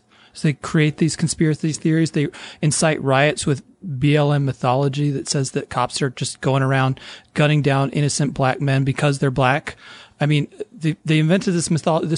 The country burned the entire summer because of their conspiracy theories. Q just causes some awkward moments at Thanksgiving. Right. Well, a lot of people who stormed the Capitol were Q people, like the Viking guy, right? So some bad stuff comes of it, right? He also believed he was an alien, sure. though. But he was, no. Well, yes, but in the body of a human and he practices life magic. Okay. Yes. And he explained that his presence there was to ward off the dark magic people who would see him and then go, whoa, we got like a big player. We better back off. Well, in that case. Because his life magic was powerful. Yeah, that's the insurrection we were facing. Could you imagine a government by that guy? It's like, it like the national religion would be the incoherent ramblings on the Dr. Bronner's soap bottles. He would probably get more likes on YouTube than Biden. I bet he's. Oh, definitely. I have a feeling he still thinks that he preserved a bunch of people's lives. He's like, if I wasn't there, so many more people would have died. Oh, yeah. And maybe he Viking did. guy. He looked kind of funny. Like he brought a levity to it. So look, the Q stuff, it bums me out. These people just want to believe it, They want to believe that, I'm telling you right now, they still believe Trump has got a secret plan. They think the new Capitol is in Florida and Trump is working with the military. And I kid you not, because I tweeted this on the 20th, like how long until they start saying that, the real plan was to allow Biden to be president. So that way they would confirm the crime and the treason had been committed. Because if he didn't assume the office, then the treason never happened, right? They really believe it. Sorry. No, go ahead. I was going to say is that, the way the media decides to focus on that particular group, it always makes me wonder because they can never quite answer the question is that, so like, let's say Q supporters was 5% of the public. Maybe it's significant, but what if it's really like 0.5%? Is there any ever measurement? Because they sort of focus in on this demographic of crazies and make it seem like, well, that's common, that's mainstream. And they do this constantly with like, they find some extremist or some weirdo and make it seem like it's representative of something larger when in fact it's barely even that entity or it doesn't exist at all. It's with the Caliphate podcast that New York Times did. It was completely manufactured. Yeah. So like all this attention that Qs get, Yeah. How many people actually are quote unquote Q? Has there been a survey done that established them as something more than 1% of the population, if that? Yeah. But it was given life because of the major censorship efforts. A lot of people who spewed the Q stuff said, well, if we're not legitimate, why is YouTube, why is Google, why is Facebook and Twitter censoring us? And that, of course, created a situation where the conversation didn't take place in front of everyone. It took place in other parts of the internet that are far away in seedy places where crazy people go to discuss different things. And it even came to a point where YouTube started banning and deleting videos that were critical of Q people. So how They can say, we, they say whenever they get censored, they say over target, yes, which means that, oh no, like we figured it out. That's why they're reacting this way. They're trying to ban us because we were right. yes, Jack Dorsey actually sort of admitted this, because you remember after Trump was banned off of Twitter, he sort of, and then Parler was kicked off. He made his little tweet thread, and it was very slimy and I don't think authentic. But in the beginning, he says that banning Trump and the other platform, what happened to them has, in his words, he said, caused the conversation to become fractured. And that's exactly what you're describing, because if we're not all in the same place talking, we can't all correct and if somebody goes really far off the reservation, well, we're all still here. We can just pull them back and put our arms around them. But when they're off on their own, that communication's been broke because they've been banned off the platform. There was literal people saying, okay, let's look at these Q drops. Let's break them down. Okay, this didn't happen. This didn't happen. This is an assertion. They say this is going to happen. Let's actually look at this. Let's see if there's any evidence. Let's see if there's any documents backing this. Nothing. And slowly talking people out of it. Those videos were deleted from YouTube. They thought that Mueller was working for Trump. They said that Mueller, they needed a way to get in a special prosecutor with a deep state realizing it, and that Mueller was pretending to investigate Trump for the press, but it was actually going to be about Hillary Clinton. And then it never happened. And they claimed to have found the location of these camps, and they went to these places, and then there was nothing there. And it was years ago that people like Cernovich and Jack Posobiec, some of the highest profile Trump supporters, were like, dude, it's not real. People don't want to let it go. And then when I remember, it's just been, for the past several weeks, people saying Monday's the day the states are going to start flipping and the arrests are going to happen. The storm is coming. Nothing happens. Yeah. Then I remember the day before inauguration. I see people posting on Facebook, tomorrow is the final day. They're waiting for the last moment. And then Biden gets inaugurated. And then all of a sudden there were these crazy posts popping up like, what's happening? I'm so confused. And then the next day, it's all part of the plan. It's all part of the plan. Was it a real thing with someone that actually had info, but then it just got co-opted by crazy people that are like, I'm going to pretend like I'm Q and trick everyone? No, it's like Nostradamus. It's like you make. I'm going to make a prediction for you right now. The Dark Eagle. What? The moon. Green blades. Grass. Friday. At some point in the next several years, someone will find this clip. And they will associate those random things I just said and be like, he was right. I didn't say anything. Or I could ask questions. Oh, Q does. He ask questions. Why is Nancy Pelosi wanting machine guns? Why is the National Guard refusing to answer why they're there? Yeah, they asked a lot of questions. That's what Q does. Yep. Ask questions. Why is the military moving a plane in the dead of night to Joint Base Andrews? Why did another plane go to Texas? And they call themselves Q because that's the name of that guy from Star Trek. No, because Next Gen? of Q clearance. What's that? The highest level of security clearance you can get. So they say. Okay. I don't know if that's true. I don't know about even security know. clearance. Well, a lot of people attribute what happened with Q as a government-run psychological operation, as a psyop, because if you look at the effects of it, it essentially undermined not only Donald Trump, but any form of legitimate criticism of government. Instead of actually considering what the government has been doing, the American foreign policy, where our tax dollars are going, people were talking about riddles on the internet and looking for things that weren't really there at all from the very beginning. And when you see the cause and effect, a lot of people are saying, hey, this was directly done for nefarious purposes that essentially backfired on anyone who believed in it. You know what else is just like that? Voter fraud.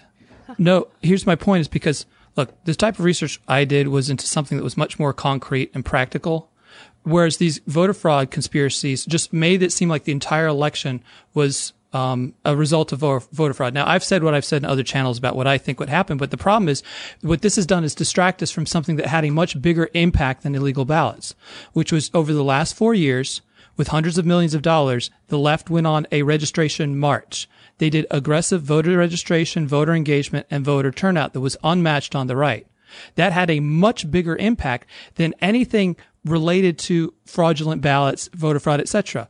However, because we're all absorbed with this voter fraud thing, we're not paying attention to the real problem, which is those conservatives, those on the right, are just completely did nothing on the voter registration side to match what the left was doing. But as long as we're talking about voter fraud, we're not paying attention to the real problem, which is exactly what you've said. And it was a lot of rule changes over the past year. That too. It was well before COVID that Pennsylvania passed the law, and these are Republicans, by the way, for mail-in voting. So that's why I say the whole thing was actually Trump getting Ocean's 11'd. The real moves were made well in advance of the election, and we were watching it happen. There was even controversy where Trump was like, don't vote by, vote by mail is bad. Oh, wait, you should vote, because they realized it was actually disenfranchising his own voters. The Democrats had planned this for a long time. Stacey Abrams has been running a massive get out the vote campaign and fighting legal battles to maintain voter registration rolls and things like that. So I agree with you. Yeah. I think it happened a long time ago, and I think that's what you're working on now. Yeah, well, Look Ahead America, our primary mission is registering, educating, and turning out to vote disaffected patriotic Americans. I have a database of millions of American citizens who are patriotic, who are not registered to vote, and we're going to go into their communities, just like Acorn would do on the left, or Stacey Abrams would do in Fulton County, engage these people, get them registered to vote, educate them, have events, do real community organizing, and turn them out to vote on election day, because nobody on the patriotic side has done that. And that's what our primary mission is. And the problem with all this is I bring this up and then people say, well, what's the point? They're just going to steal the election again. And again, I made the point that illegal ballots did have an impact, but nowhere near the impact of the voter registration and then lowering the bar to make it easier to vote. Those two things together. I think, mail-in voting. Republicans overwhelmingly voted in person. And then you had Democrats who overwhelmingly voted early. And so a lot of people don't realize, I hear the same thing over and over again about like the late night, boosts for these candidates. And it's like, those were mail-in ballot dumps. Yep. And they were from urban centers, which are overwhelmingly. So you take these two factors, that Republicans don't vote by mail for the most part, and urban centers are overwhelmingly for Biden, and you get a 95% Biden drop. It makes perfect sense. Right. You could see it all coming. And so now what the left has been saying is that Stacey Abrams saved the country, because her get out the vote campaign in Georgia won them the Senate. I also think the Republican Party burnt themselves to the ground by not supporting Trump and by not supporting the people. But, here we are. Now, well, it'll be interesting to see what happens, because Trump is talking, I should say it's been reported. Trump is floating the Patriot Party. But I wonder what you think about that, Matt, because you want to get people to register to vote. What if people come out, they get registered, and then they go and vote Patriot instead of Republican? So, as a C3, we register anybody who asks us for help with it, regardless of any of their background or their partisanship. We're just about educating people on patriotic issues such as H-1B visa abuse, or corporate censorship and election integrity, that kind of thing. But putting on my general consultant hat, I think that any third-party attempts are primarily operations driven by narcissism, and that here's the premise, okay? The premise is that you don't have enough power to take over the Republican Party or the Democrat Party and then win a general election. So somehow you're miraculously going to build a party from scratch and then win a general election. Here's a hard truth that even I have trouble accepting, is if your electoral coalition doesn't have people in it that make you deeply uncomfortable, it's probably not broad enough to win a general election. It's painful and tough medicine. And but some folks just can't accept that. And look, I use the word narcissism about third parties, and I'm going to explain what I mean. Is that we all know the story of Narcissus, right? He fell in love with his own image reflecting back in a lake, and he couldn't move away from that, and he died.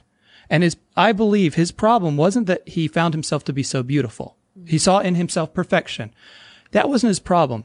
His problem was that he could not find enough beauty in the real world to leave that and go seek real nourishment. He fell in love with the ideal, which did not exist, rather than falling in love with the real, that while imperfect, still had nourishment and the ability to sustain him and to grow him. And when you look at a political party, GOP or Democrat, and you see imperfection and you only insist on perfection, that doesn't exist. That gets you nowhere unless you're willing to work with other people whom are flawed, whom you disagree with, whom you may strongly disagree with on some issues. So your refusal to engage with other Republicans because you think they're sellouts or rhinos, or let's say you're a Democrat, you refuse to engage because you think they're owned by the banks. Well, that's your own narcissism, refusing to accept the fact that this is the real world. And if you want to get anything done in electoral politics, you don't have to love it, but you've got to find a way to work with others, and you can't just fall in love with your own reflection and go off and have any impact that matters. Very good points made. And I think also a lot of Trump supporters are absolutely disenfranchised with all the latest moves he's been making the last few weeks. And, you know, for a lot of people that I'm seeing are really, really disappointed, especially with the pardoning list, that essentially is a big debacle. Yeah, he could have come out. He could have done one thing, you know, could have been Julian Assange. Instead, we got crooked cronies, the Detroit. Spies, some people deserved it. Some mercenaries. It's okay. I can understand some of it. I can. But it was just a big letdown. You know, I have many, many criticisms of Mitt Romney. I could criticize him all day long, but he did one very smart thing, I agree, is that when he was governor of Massachusetts, he didn't pardon a single person. And if you get a president who abides by that, because the pardon power is really kind of weird. Yeah. It's weird because it doesn't seem to fit in with the rest of our government, where it's all law and order. There's a process, checks and balances. You know, you get convicted, you can appeal, etc. This is like a magic wand that exists outside of everything. And I think, you know, to his, that's the only thing I actually think I could say that's good about Mitt Romney, is that, you know, if we had a president who embraced that, he'd probably avoid a lot of trouble. Because then if he came out at the beginning and said, I'm not going to pardon anybody, it doesn't exist, then all the lobbying and corruption that surrounds trying to get those pardons would immediately evaporate. Or what if he said, I'm going to pardon everybody. You don't need to lobby me at I all. guess so. All right. Everyone. That crazy guy who was selling drugs, pardoned. Joe Exotic, get him out. Joe Exotic, get him a limo. Could a Got himself president a do limo. that technically? Yes. Yes. Every single one. What? Why? At least from federal crimes. Yeah. Federal charges. Why can't we get a president who just does something? Just do like, so I'm not saying pardon murderers or like, you know, diddlers or really, really awful people. I'm saying Trump could have sat back with a big old stack of paper and be like, let's see, distribution of marijuana, you're free to go. Dude, if we were Or to get, non-violent offenses. That's what I mean. if we were to get a president that defied the military-industrial complex, how would that work? They would have to flee the country and like work abroad? I think it would be a problem, though, if a president did that, because what would happen is that the responsibility that legislators have and the process of passing legislation, House, Senate, then President sign it, it would basically neutralize that. And then we would become this entity that's completely subject to a president's whim. And, you know, No, but they can do that with executive orders. He can instruct the FBI, for instance, not to arrest people for drug charges. there's limits. Oh, yeah, but that's different than pardoning somebody who's been convicted. Right. And there's some limits to what a president can excuse, you know. And we did this before, and it was a mistake. This is a little bit arcane, but the Congress passed a what I would consider anti-free speech campaign finance reform bill. Many of them knowing that things in it were unconstitutional restrictions. And what they were going to do is just count on the Supreme Court. Oh, the Supreme Court will fix it. Well, it turned out the Supreme Court didn't fix it. And they didn't actually get around to even changing some things about it for another 10 or 20 years. So what I think would happen is the legislature would abrogate the responsibility to uphold the Constitution because they just assumed the president would do it or the Supreme Court or somebody else would do it. So I think that would be a downside to your very wonderful fantasy. I just want to see somebody for once. You know, look, there are a lot of people in jail that we know shouldn't be there because we have too many rigid judges and lawyers. I'll tell you, when I think I was, how old was I? 20 maybe. I got pulled over. I had just gone to Colorado to visit my sister on Fort Carson because her husband was in Iraq on the ground as a field medic, and she was terrified and distraught. And I came to you know, just hang out with her and provide her with some company. When I came back to Illinois, I got pulled over by a cop. And I had no idea why. I had done nothing illegal. I wasn't speeding. And the first thing the cop does is he walks up to the window and he goes, "You Tim Pool?" "Yes, sir." And he goes, "Out of the vehicle, you're under arrest." And I was like, what's happening? He goes, "You're driving on a suspended license." I am? I had no idea. Because if you're under the age of 21 and you get 2 moving violations, 2 different tickets, they suspend your license for 3 months. I didn't even know that it happened. And I didn't realize that I had previously gotten a bogus ticket for speeding when I wasn't. I was exiting off of Lakeshore. I was onto Belmont Avenue from Lakeshore Drive. I was going about 5 miles under the limit, and a cop pulled me over and gave me a ticket. So here I find myself now, my license suspended. I had no idea, never received a notification, had my license and everything. And the guy says, "Don't worry, I'm going to I-bond you if someone can come pick you up." And I was like, okay, I guess.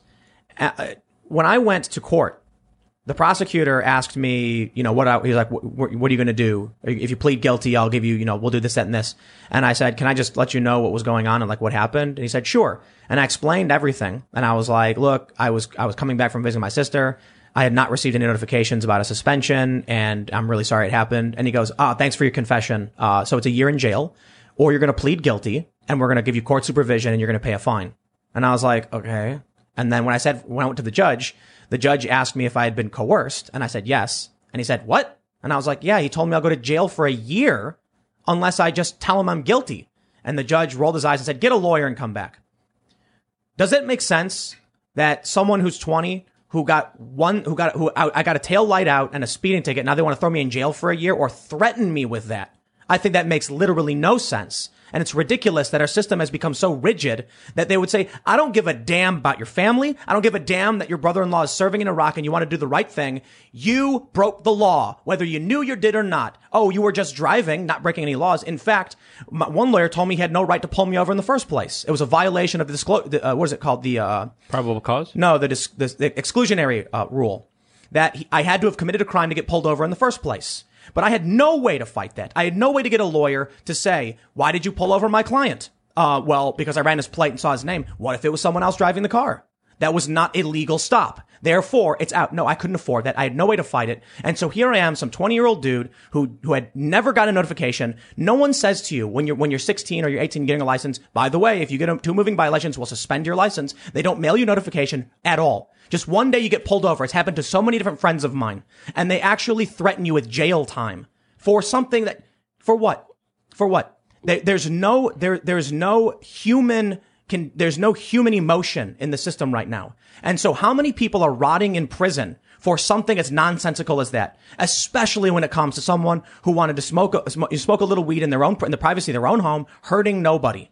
And so I'd love to see the system for once. Look at all the people who have been arrested for advocating for jury nullification. You guys know about this. Luke, you know about this. Oh, yeah, 100%. That juries have the ability to nullify if they think someone shouldn't be punished for it. But if you advocate for that, they'll arrest you. Really? The system is broken. Is it illegal to advocate for No. But they do it anyway, and they give people on contempt of court. Well, the question is, though, what are you going to do about it? I mean, you're talking about it. What are you going to do about it? That's why I like the idea to finally get a politician who's going to look through all of these different cases. And I'd love to see a president say, you know what the first thing I'm going to do is? Oh, we're going to do executive orders, but I want to see advocacy and review of as many cases as possible to figure out if we can be human beings again, to see if people actually deserve to get mandatory minimums. There's a story I learned when I was at College of DuPage about a kid whose family was watching their neighbor's home, and he went inside and he took a beer. And he got 4 years in prison on a mandatory minimum for robbery. And the judge refused. The judge said, it's a mandatory minimum. You went in the house and you took property. And when they said, yeah, but we were asked to watch the house, it doesn't matter. You went in and took someone's property. It wasn't yours. And the people who live there said, we don't care about the beer. We invite them. Doesn't matter. The prison rejected the kid. This is a story that you can look this up. It was Illinois. It's a story that I was told, and this is now 16 years ago. The prison, when they reviewed the notes on what the story was and why he was getting 4 years, they wouldn't let him in the prison. And the judge intervened, and the kid went to prison. Yeah. What is wrong with this system? Hold on. I got another example that I think is really worth noting here. Or if you're in California and your child misses school, and then you have Kamala Harris as the prosecutor there, who's going to punish the parents and literally have criminal charges brought on them because of that. And laugh about it. Yeah, there's actually a Harvard law professor that came out and said, on average, an American a day commits 3 felonies. On average, because of how many laws we have on the books. And that's, to me, way too many laws. And that's a good point too. But, on top of that, I'm just trying to point out that there's no humanity in the system at all. It's like Illinois has mandatory minimums for drug charges. It's like, dude, come on. Are we really going to take someone who's got an addiction and lock them in a prison for 4 years? It's not solving the problem. It's making it worse. And they don't care. Look at what happened in Michigan when these juvenile detention centers, the judges were selling kids to them. The system is broken in so many ways. And I wanted Trump to just take a hammer and just whack it. Just a little bit, not break it. Just give a big middle finger to the messed up nature of how the system works. But I don't mean this as criticism, But I think there's a fatal flaw because when I asked you what are you going to do about it, you said, I just wish there was this politician or this president. I wish President Trump. It's got to be you, Tim. It's got to be you. And these methods that I brought up, this is hard work. It's hard work. And I hear your complaints. I understand it, but we have to remember something is that the country that we have, where we do generally like the country despite yours, this country was founded because a man rounded up a bunch of other guys on Christmas in the middle of the night and crossed a freezing river and fired guns at other people. Yep. Because our great grandfathers drowned in mud in trenches, because our grandfathers died on a beach. So for us to expect that things are going to go well for us without making similar efforts or even efforts to even 10% of that, I think is unreasonable. So all of these problems you're talking about, mandatory minimums in Illinois, I know there are groups that are out there actively lobbying to reform them. And it's not going to happen overnight, but it's one step at a time. This issue with, young people getting 2 moving violations, having their license, what happened to you? There are multiple solutions available to us. Get that prosecutor. Those guys are elected. You can get rid of them or change the law itself. So all these things are fixable, but it takes time, it takes effort, it takes training and organization. And so we are doing stuff. We got to do stuff. We're talking about it on our show and bringing you on because you are the guy with boots on the ground working towards those solutions. I have always been, I used to do fundraising for nonprofits. That helps. It was always marketing and events and awareness. And I'm still doing essentially the same thing, building awareness and spreading information in a certain capacity. So if I can highlight the issue and then I can showcase what you're working on because it'll help solve those problems, then we're doing the right thing. Absolutely. And to the best of my abilities. Those C3s, I'll tell you, if you do fundraisers for them, that's manna from heaven, because I can tell you from somebody running one, you'd like to think it didn't matter, but money matters a lot for everything from like mandatory minimums to election reform to we need professional staff to train and organize these grassroots lobbyists to get out in the field, and everything is expensive. Everything costs money. So my hat's off to you if you actually step forward and do fundraisers for organizations like that. That is tremendous, and it makes a difference. Can people donate to your 501c3? Lookaheadamerica.org. Sure. What do you use the money for? Well, we have staff that we would send out into the state of Virginia this year because there's an election to literally go door to door, registering Americans where we know they live and they're not registered, to literally stand outside of Costco for 18 hours a day and outside of Walmart registering people, and going to high school football games, going to evangelical Hispanic churches. And remember, when we register somebody, that's not the beginning, that's not the end of our relationship with them. That's the beginning. So we're going to continue communicating them, letting them know how important it is that they vote, what issues matter, where politicians stand on these issues like mandatory minimums, for example. And then when the election comes, turning them out to vote, making sure they're educated on where the candidates stand on those issues. Now, we don't tell them who to vote for, and we're not partisan, but that's literally what the money goes to, is having people go out and train volunteers and going to these state capitals. Like, we could go to the state capital of Illinois and organize people to go talk to their representatives. Because, these representatives, believe it or not, they're not geniuses, right? And many of them have like 20 issues in front of them. And the reason those issues are what's in front of them is because that's what got pushed in front of them. So if their constituents start pushing these mandatory minimums and say, hey, we got to get rid of these, suddenly they'll do something about it, but they don't do it unless you get not physically or violently, but you got to get in their faces and make sure this is an issue that will determine whether or not they get reelected. And then they start to listen. And figuratively get in their face, like literally approach them and say, hey, I want this changed. Politely, always polite, but passionate, well-informed, and always, ready to engage them on. This is how the democracy works. Because if we're not going to do it this way, then just imagine what you saw on January 6th times 1,000 plus automatic weapons. Because it's either this way or some other alternative. This is all we've got. The famous quote is, "Those who make peaceful revolution impossible make violent revolution inevitable." I've heard that. Yeah, was that JFK who said that? Who said that? It's a genius quote. I'm going to look it up. It sounds like more like a one of those Che Guevara type. Maybe, quotes, but you don't have to take it to the literal idea of like overthrowing your government. It's just generally, if we can't change the government and solve these problems, then people eventually explode. Right, but I don't think you get to go explode if you haven't tried talking to if you don't know the name of your state legislators and you're complaining about things, then you're get out of here. It was Kennedy. Come on, man. It was Kennedy. Kennedy. Yeah, Those who Wow. make peaceful revolution impossible will make violent revolution inevitable. Yeah. Remarks on the first anniversary of the Alliance for Progress, 13th of March, 1962. Well, there it is. How about we jump over to them super chats? Yes. If you haven't already, smash the like button, hit the notification bell, subscribe, and share the show if you really do like it, because that's the best way to help. But also go to timcast.com, become a member, because our first super chat says, when are you guys going to talk about Twitter refusing to take down bad stuff, bad videos of children?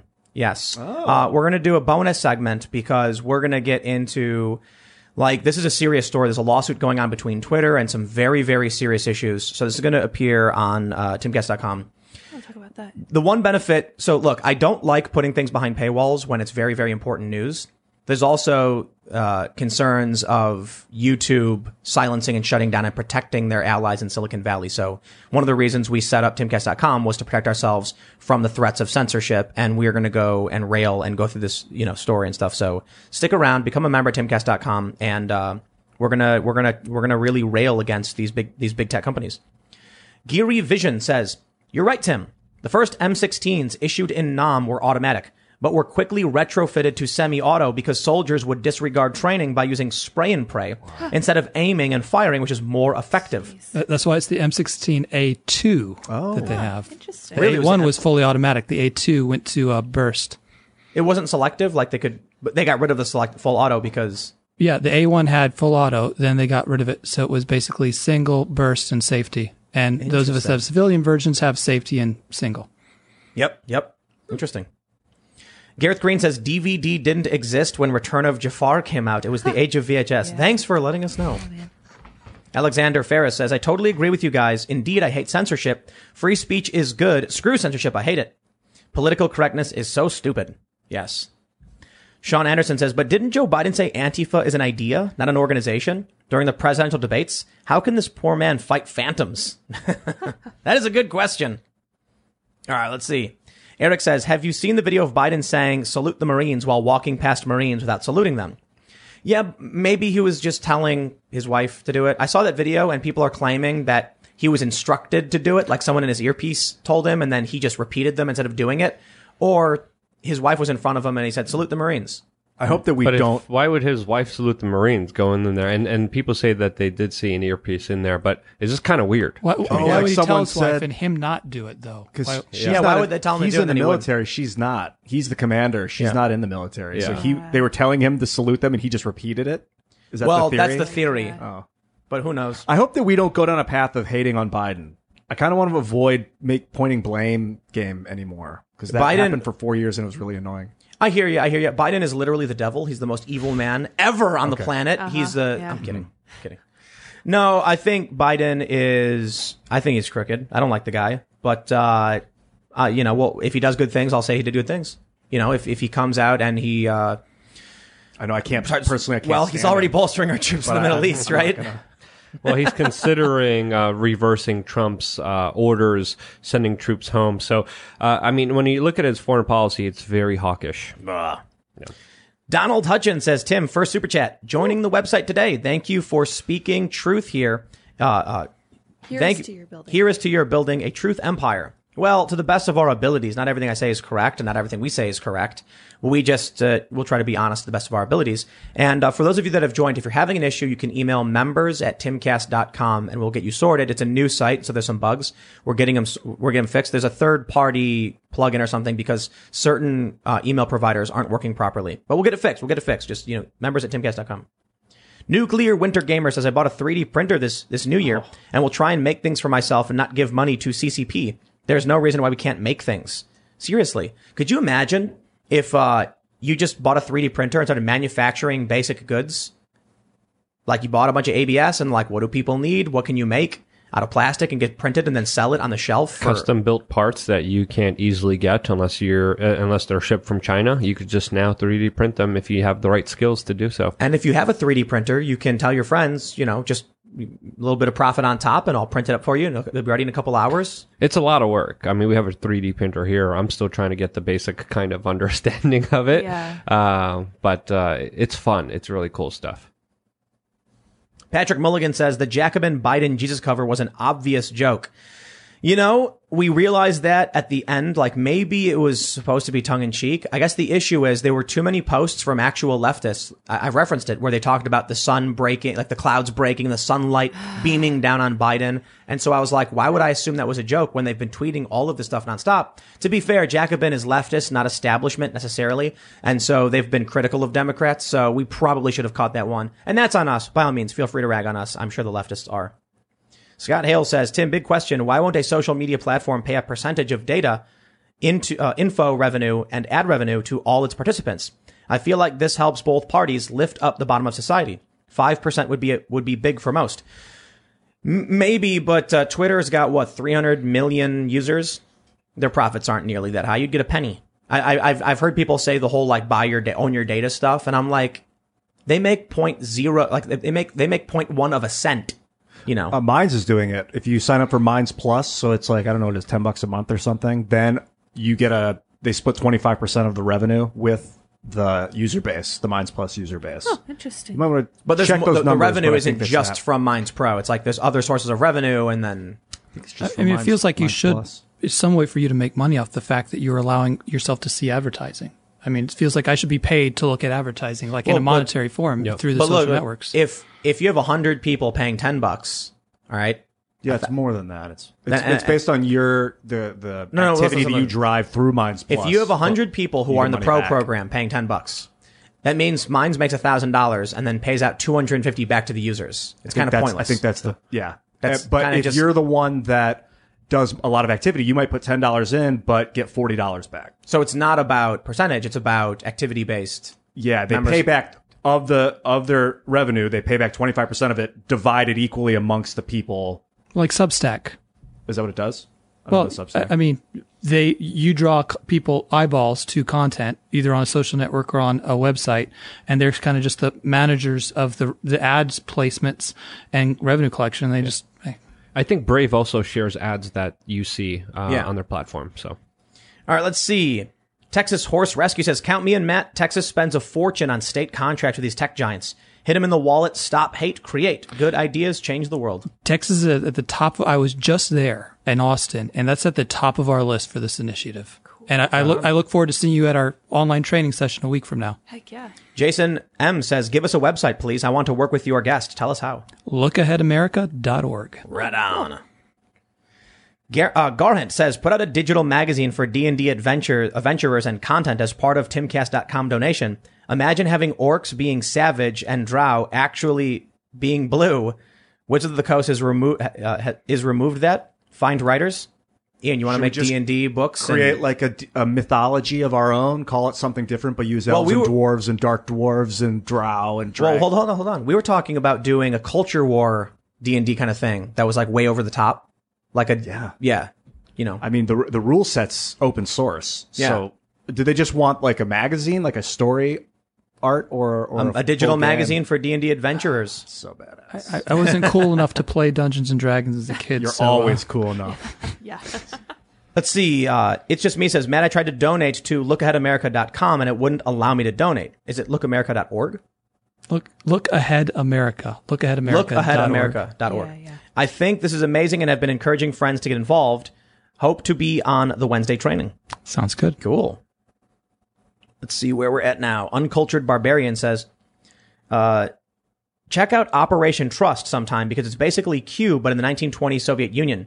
They used well-known generals to convince the monarchists that they had a secret plan in the works to bring back the Tsar and the Bolsheviks." Huh. Sound, well, interesting. I mean, that's one way to do it, right? Let's see. No Dice says, "I'm a 20-year-old from enemy lines here on Long Island, and I can say that we Gen Z is a bit more right-wing that some give credit for. It seems to me that patriotism is a form of counterculture." It is. It's true. Yeah. Mr. Hunt, first name Mike, says, "A nation in distress. We are turning our flags upside down." Many people are. I've seen that. Yeah. Alexander Farah says, "Bloodborne is violent, but I don't think it makes people violent. Violent video games is a good think it's free expression." I love this debate. I would love to go like way, way deep on this because I think it's like so pervasive in society. Video games undoubtedly are pervasive in society. And I love it. Brady says, so when does The Division go from game to documentary? A lot of people pointed out that DC looks like The Division 2. Have you guys ever played The Division 2? No, but I remember hearing that it had references to Dark Winter, Yeah. the Operation Dark Winter. official war game that happened. That Joe Biden. That Biden said is going to happen? Yes. Amazing choice of words, Joe. So Operation Dark Winter was a war game about a pandemic. The Division, the first game that came out, you're in New York, it's quarantined, a virus has been released, and Directive 51 has been enacted because the country is in danger, and Directive 51 gives the ability to create a new continuity of government, essentially override the existing government, and then you are the Division, agents going in to stop these rogue groups. So then the Division 2 takes place in DC, and there's barricades and fences everywhere and rogue groups around DC. It's a really good game. I played both pretty extensively. Yeah, good fun. The New York design was amazing. I remember like living in New York and playing it and explaining to people that I knew where everything was because I lived here and I knew where it was. So like, oh, we got to go to Radio City Music Hall. I know where that is. Just follow me. Like everyone else was like, we'll look on the map. You don't need to. I live here. It's just down the corner and we turn on. It wasn't to scale or anything like that. Fran Pham says, Ian, there are Native Americans in Red Dead Redemption 2. Awesome. In fact, the later half of the game is centered on them. Red Dead Redemption 2 mostly doesn't have the natives violently attack you and vice versa because that's, well, not PC. I know. For better or worse. Let's see where we're at. Sinjito says, impulse to cause harm. Ian needs some therapy or something, man. That might be true. Joshua Brunson says, Ian and Tim's discussions are the best. You see, that's entirely the point. You belong here, Josh. Goatman Jack says, I love when Tim and Ian get heated, LMAO. Especially when it's about video games. I feel bad about trying to broker peace because maybe I just should have thrown some kindling on the fire. You did Yes, both. I said, Yes. oh, yeah? You're Well, both movie. What do you think about movies? You're tempering Welcome it. to my world. Okay, that's my. You should have joined my side and you should have joined Ian's side. Oh, yeah. Totally down Just, for that. just, but Yes. not like argue with us, goading us on. Yeah. Luke's just like, you're so right, Tim. Don't take this from them. I'm gonna do that next time. What did someone say? HTTR says, Ian, please don't carjack anyone. I won't, I promise. George Urachich says, in 2077, what makes someone a criminal? Gaming. That's the joke from the commercial. Isn't it like illegal to game in China? They banned online gaming. Well, some people are so compulsively obsessed with it that they started to ban people from gaming too much because it creates too much social harm. But there was something about they didn't want them interacting with the outside world, so they like ceased their ability to play multiplayer games with like Americans. I don't remember that. Delamar says, Ian is stepping on it. Youth crime stats have gone down. All crime. As the rise of video game play over 20 years, stop equating internet trolls and sick jokes with FPS. Sporkwitch says, books were blamed for deviance, then comics, then rock music, now video games. It's the same progression of scapegoats as always. No evidence that it's causative. Some correlation with violent people being drawn to them. That's a Interesting. good point. Oh, yeah. Maybe you're just a violent person, Ian. Oh, you know me so well, Tim. Yeah. But no one really wants to talk about the root cause of violence. That's the thing. It's always scapegoated. So you Violence guys is made a human very, default. very good What point. do you It's think it is? it's demons, obviously. They Yeah. enter your soul at night. it's probably and then demons. you wake up like kill. Ah. Socioeconomic conditions, fatherless homes. Demons. There's things to really argue here. There's things that we should really have a conversation about, but that's never going to happen because it's all something else. I feel like Trump was a good example of people that didn't have like strong relations with their father would look for like a strong male figure, and he just offered something. So the first time that they'd seen that, and that's why he has a lot of like young men. I think had a lot of like young men Well, as his. Jordan Peterson was giving purpose and responsibility Yeah. to young men, and that's why they were drawn to him. He said, "Find the heaviest thing you can carry and carry it." So I think one of the big factors in today's day and age is the millennial generation and much of Gen Z. You have the leftists who have found purpose in social justice, and then you had a bunch of not super politically active people with no purpose, and then they found someone like Jordan Peterson. The left, realizing that their opportunity to radicalize and indoctrinate was being stopped by someone like Peterson, called him a Nazi and all right and all that stuff, when he was literally just like a self-help psychologist, being like, You should work on yourself and be responsible. And they're like, no, don't teach them to be responsible and have purpose in their lives. We need to tell them the only path to purpose is through us. So he was a threat. He studied like the Gulag Archipelago and the rise of totalitarianism. He's like, I've studied the Nazis. I know where they come from. And they're like, he's a Nazi. It's like, what is going on? We have a very important super chat. Cassetto says, everyone is always focused on the idea that video games make people violent, but I'm over here in the corner trying to choose the dialogue option that doesn't upset the NPC. Yeah, I always play as a good guy. Yeah, it's the a really first good point. playthrough. No, but yes, there's a funny meme where it was like, now that I've beaten the game through as a good guy in my first playthrough, I'm going to play as evil. And then it shows like, I can't remember which game it was, but there was someone asked like, do you like my work of art? It's taken me a long time and I've worked very hard on it. You can choose, it's the worst thing I've ever seen, or like, it's terrible. And then it showed a picture of like a video guy gaming, crying, like pressing the button. Like he couldn't insult the NPC. It hurt his feelings. That's funny. Let's see. We'll move down here a little bit. Daniel Bundrick says, the children of the revolution always eat their parents. Oof.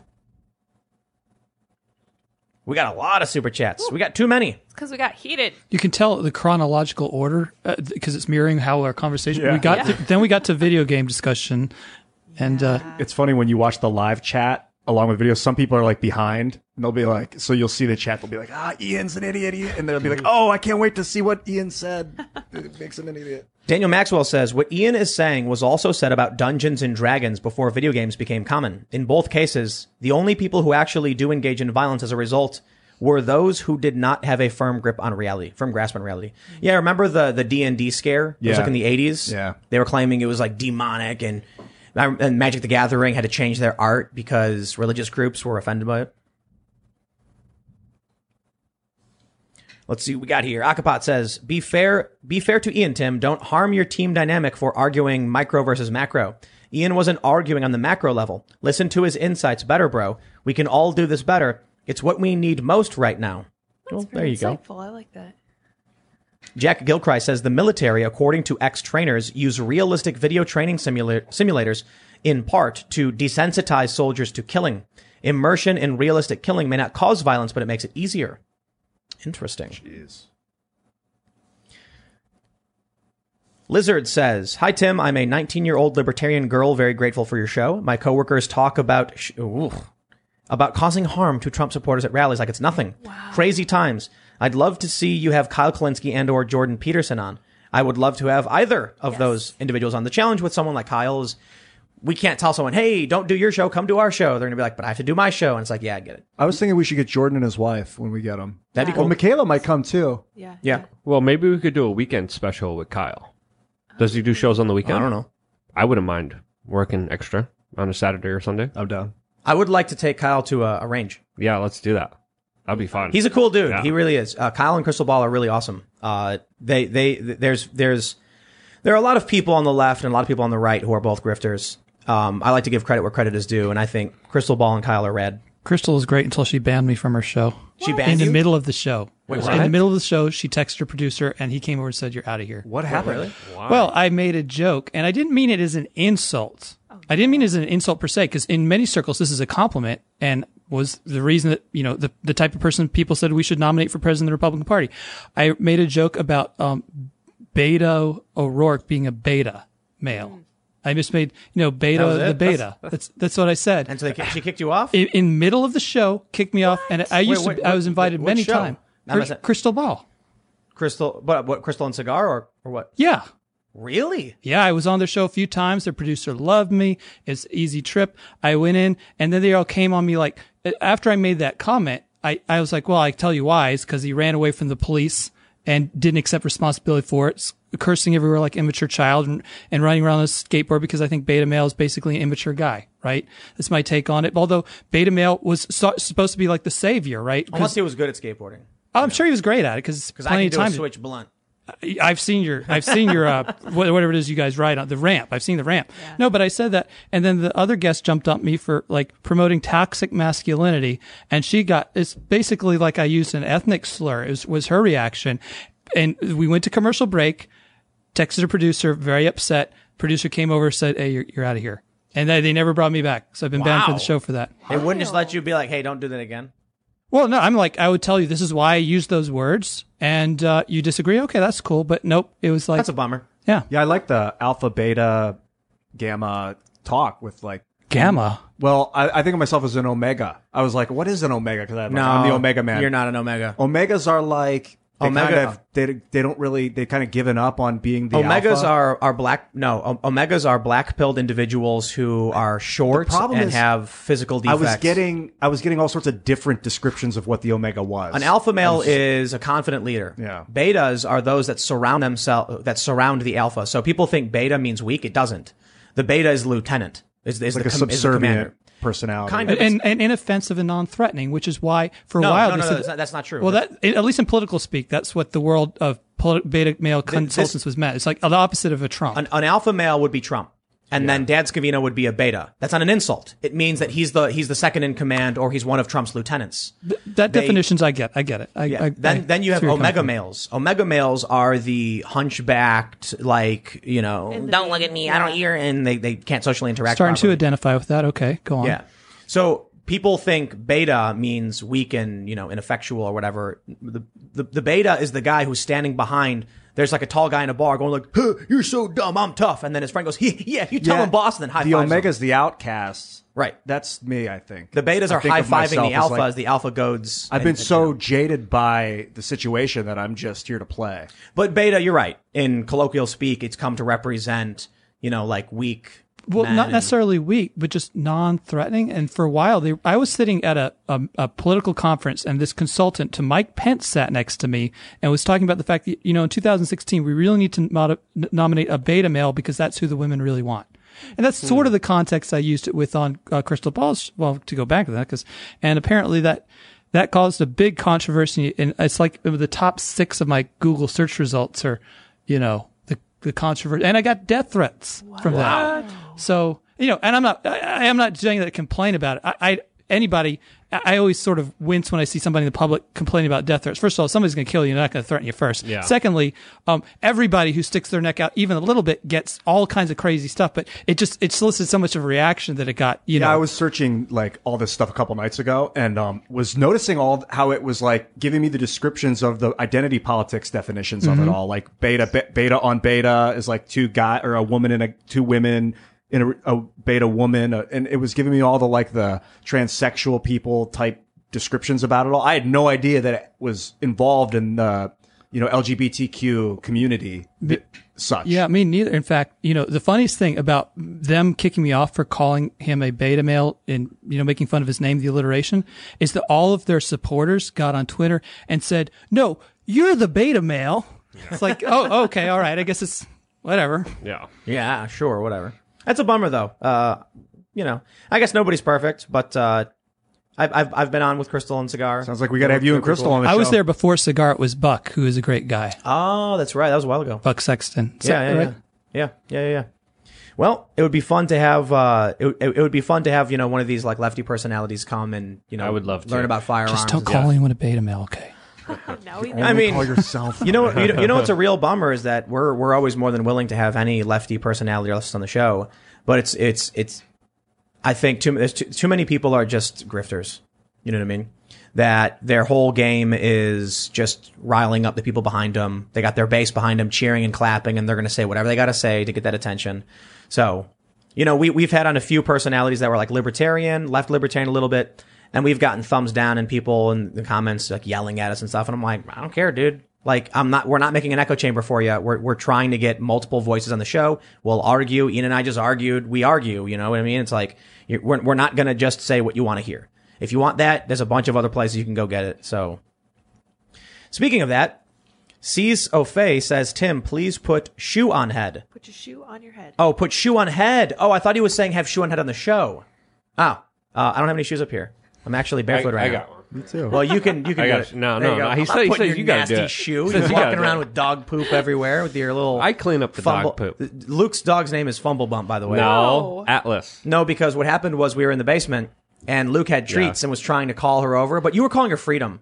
Yeah. And then I just made up a gibberish word I while love that shaking name. Swedish gummies and yelled Fumblebump. And then she like looked left and right. And I kept yelling, and Luke's like Freedom, and then she ran to me. So I'm like, done. No, but he named He her keeps Atlas. calling her Fumblebum all the time. Fumble bump. Affectionate name. Whatever. Yeah. You keep calling her that. I'm like, you're going to make her like crazy. No, it's just going to be a command that only I can use with your dog. And then when I'm like breaking into your trailer at night, she's growling, I'll go, fumble bump. And then she'll go happy and like, oh, I know what that means. That means my friend Why is are here. you breaking into my trailer? He did this once, by the way. With Alex He's Jones. already Yes. done that. Yeah, Luke It was was not sleeping. nice.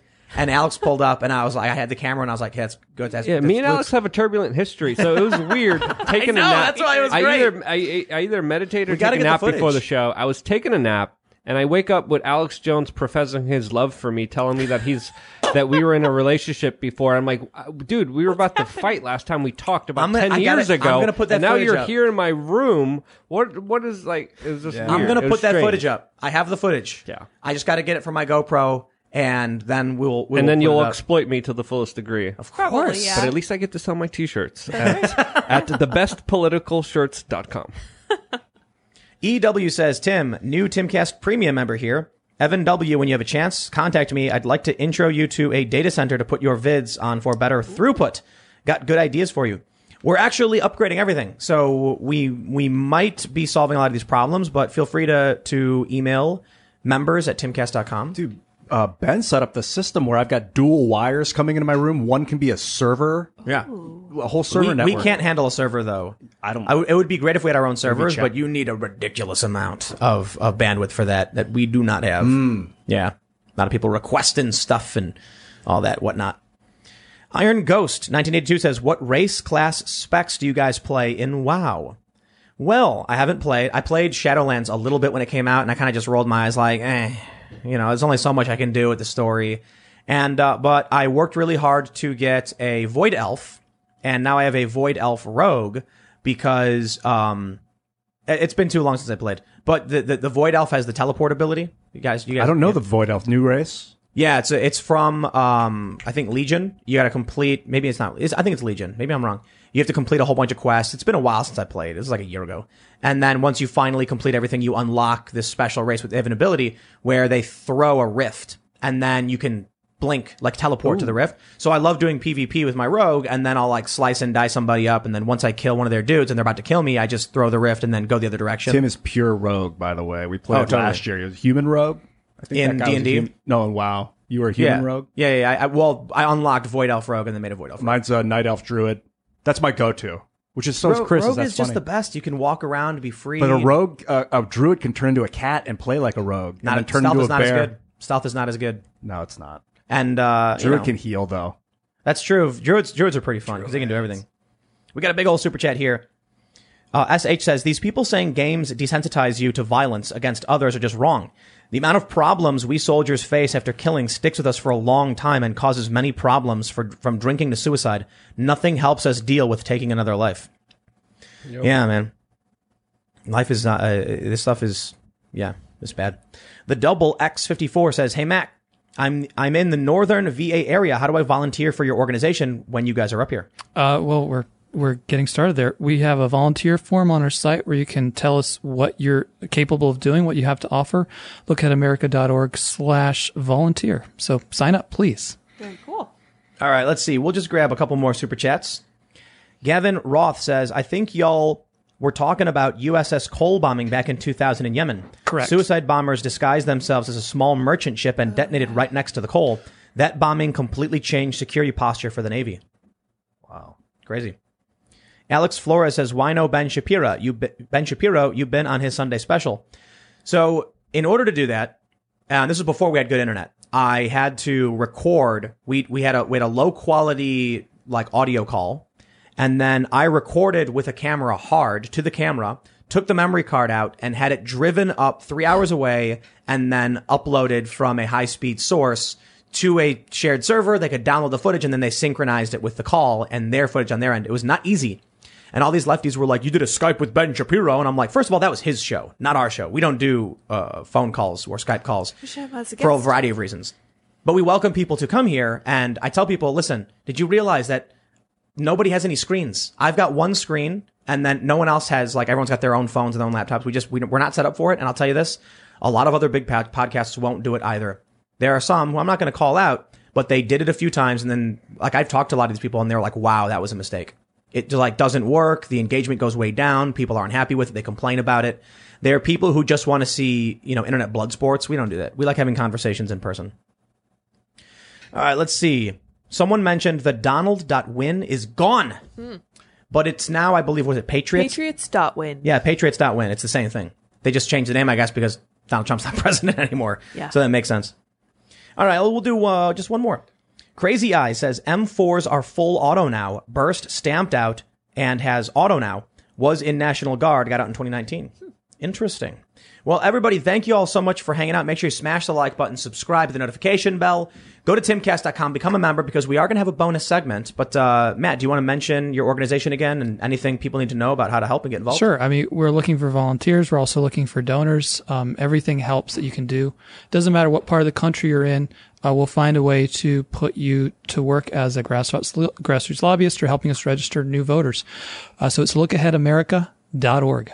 Right on. And, Luke, I hear you have T-shirts. I think it's fair to say I have the best political shirts because I .com. own the domain, thebestpoliticalshirts.com. See, you see what I did there? That's very smart. You can also find me on Luke We Are Change on Twitter and Instagram. So yeah, check me out there. Thanks. Oh, there's Right a on. store. Yeah. We're looking at it. Yeah. When you go to the best political shirts, it jumps you to the We Are Change store. Yeah, check out the bikinis. Check out the socks. Defund the media. I tweeted that. Did you steal that from me? I steal everything. I don't know what you're talking about. Everything I Thanks, see, I man. just gobble Come on. it up. I'm like, that's a good shirt idea. He liberated it. Yeah, I've been on this venture. YouTube literally turned me into a t-shirt vendor. I mean, getting out the messaging, I probably got more views on my shirts than my videos because of how many different shirts I had to create to offset me losing my YouTube revenue. Because I used to survive off making, money off the YouTube ads. What is this? And now Do it's people buy this Trump face sweater? Yes. Yeah, I do. I wear it all the time. love It's it very so obnoxious and it's very, it's peculiar, but it's, I want to make a line of clothing with little pictures of animals on it. Yeah. We're gonna. I think we're- people already do that. I know, and I'm gonna do it too. And I'm not gonna do the political. You see the I Am a Gorilla shirt that we have. If you want to get your exclusive I Am a Gorilla T-shirt, go to timcast.com, click shop, boom, it's right there. And good news, YouTube has finally integrated it into the system, so we are waiting for it to be reviewed. It's funny. It's literally just a gorilla. It says I am a gorilla, but YouTube's like, we got to make sure it's safe. It's a big brain gorilla, by the way.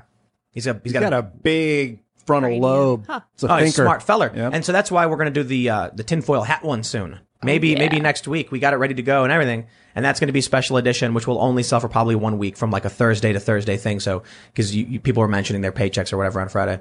But, go to timcast.com, become a member. We have a bonus segment coming up. But, Ian, you want to mention? Yeah, two things. One, I don't think druids are better than rogues. I think rogues are probably the best, might even be the best class in the game. But I like the versatility. Personally, Yeah. I like the versatility of the druid. Number two is I'm Ian Crossland. You can follow me online at Twitter, Minds, YouTube, Facebook, Instagram. And later on tonight, I'm going to be gaming with Adam Krigler on twitch.tv/Ian Crossland. Come follow me there and check it out. We're going to be playing Red Dead Redemption 2. Very excited to roll with a posse. And thanks for having me, Tim. Oh, it'll be fun. Right on. Yeah, so I'm kind of like refereeing this wild ride over here. I'm sorry, guys. It's crazy, but you love it. I'm Sour Patch Lids on Twitter, LYDS, and I'm Real Sour Patch Lids on Minds and Gab and Instagram. Is that right? Something like that. You can find me on all those places. You can follow me on Twitter, Instagram, Minds at Timcast. Check out my other YouTube channels, youtube.com/Timcast, youtube.com/TimcastNews. We'll be back tomorrow at 8 p.m. live, but don't forget, we're actually going to have some bonus segments. I believe we might even have more than one. We'll see how things play out, but that's at timcast.com. Check it out and become a member. And if you do run into any issues, go to email members@timcast.com. My apologies. We're getting everything sorted. But other than that, we will see you in the bonus segment or tomorrow at 8 p.m. live. Thanks for hanging out. Bye, guys.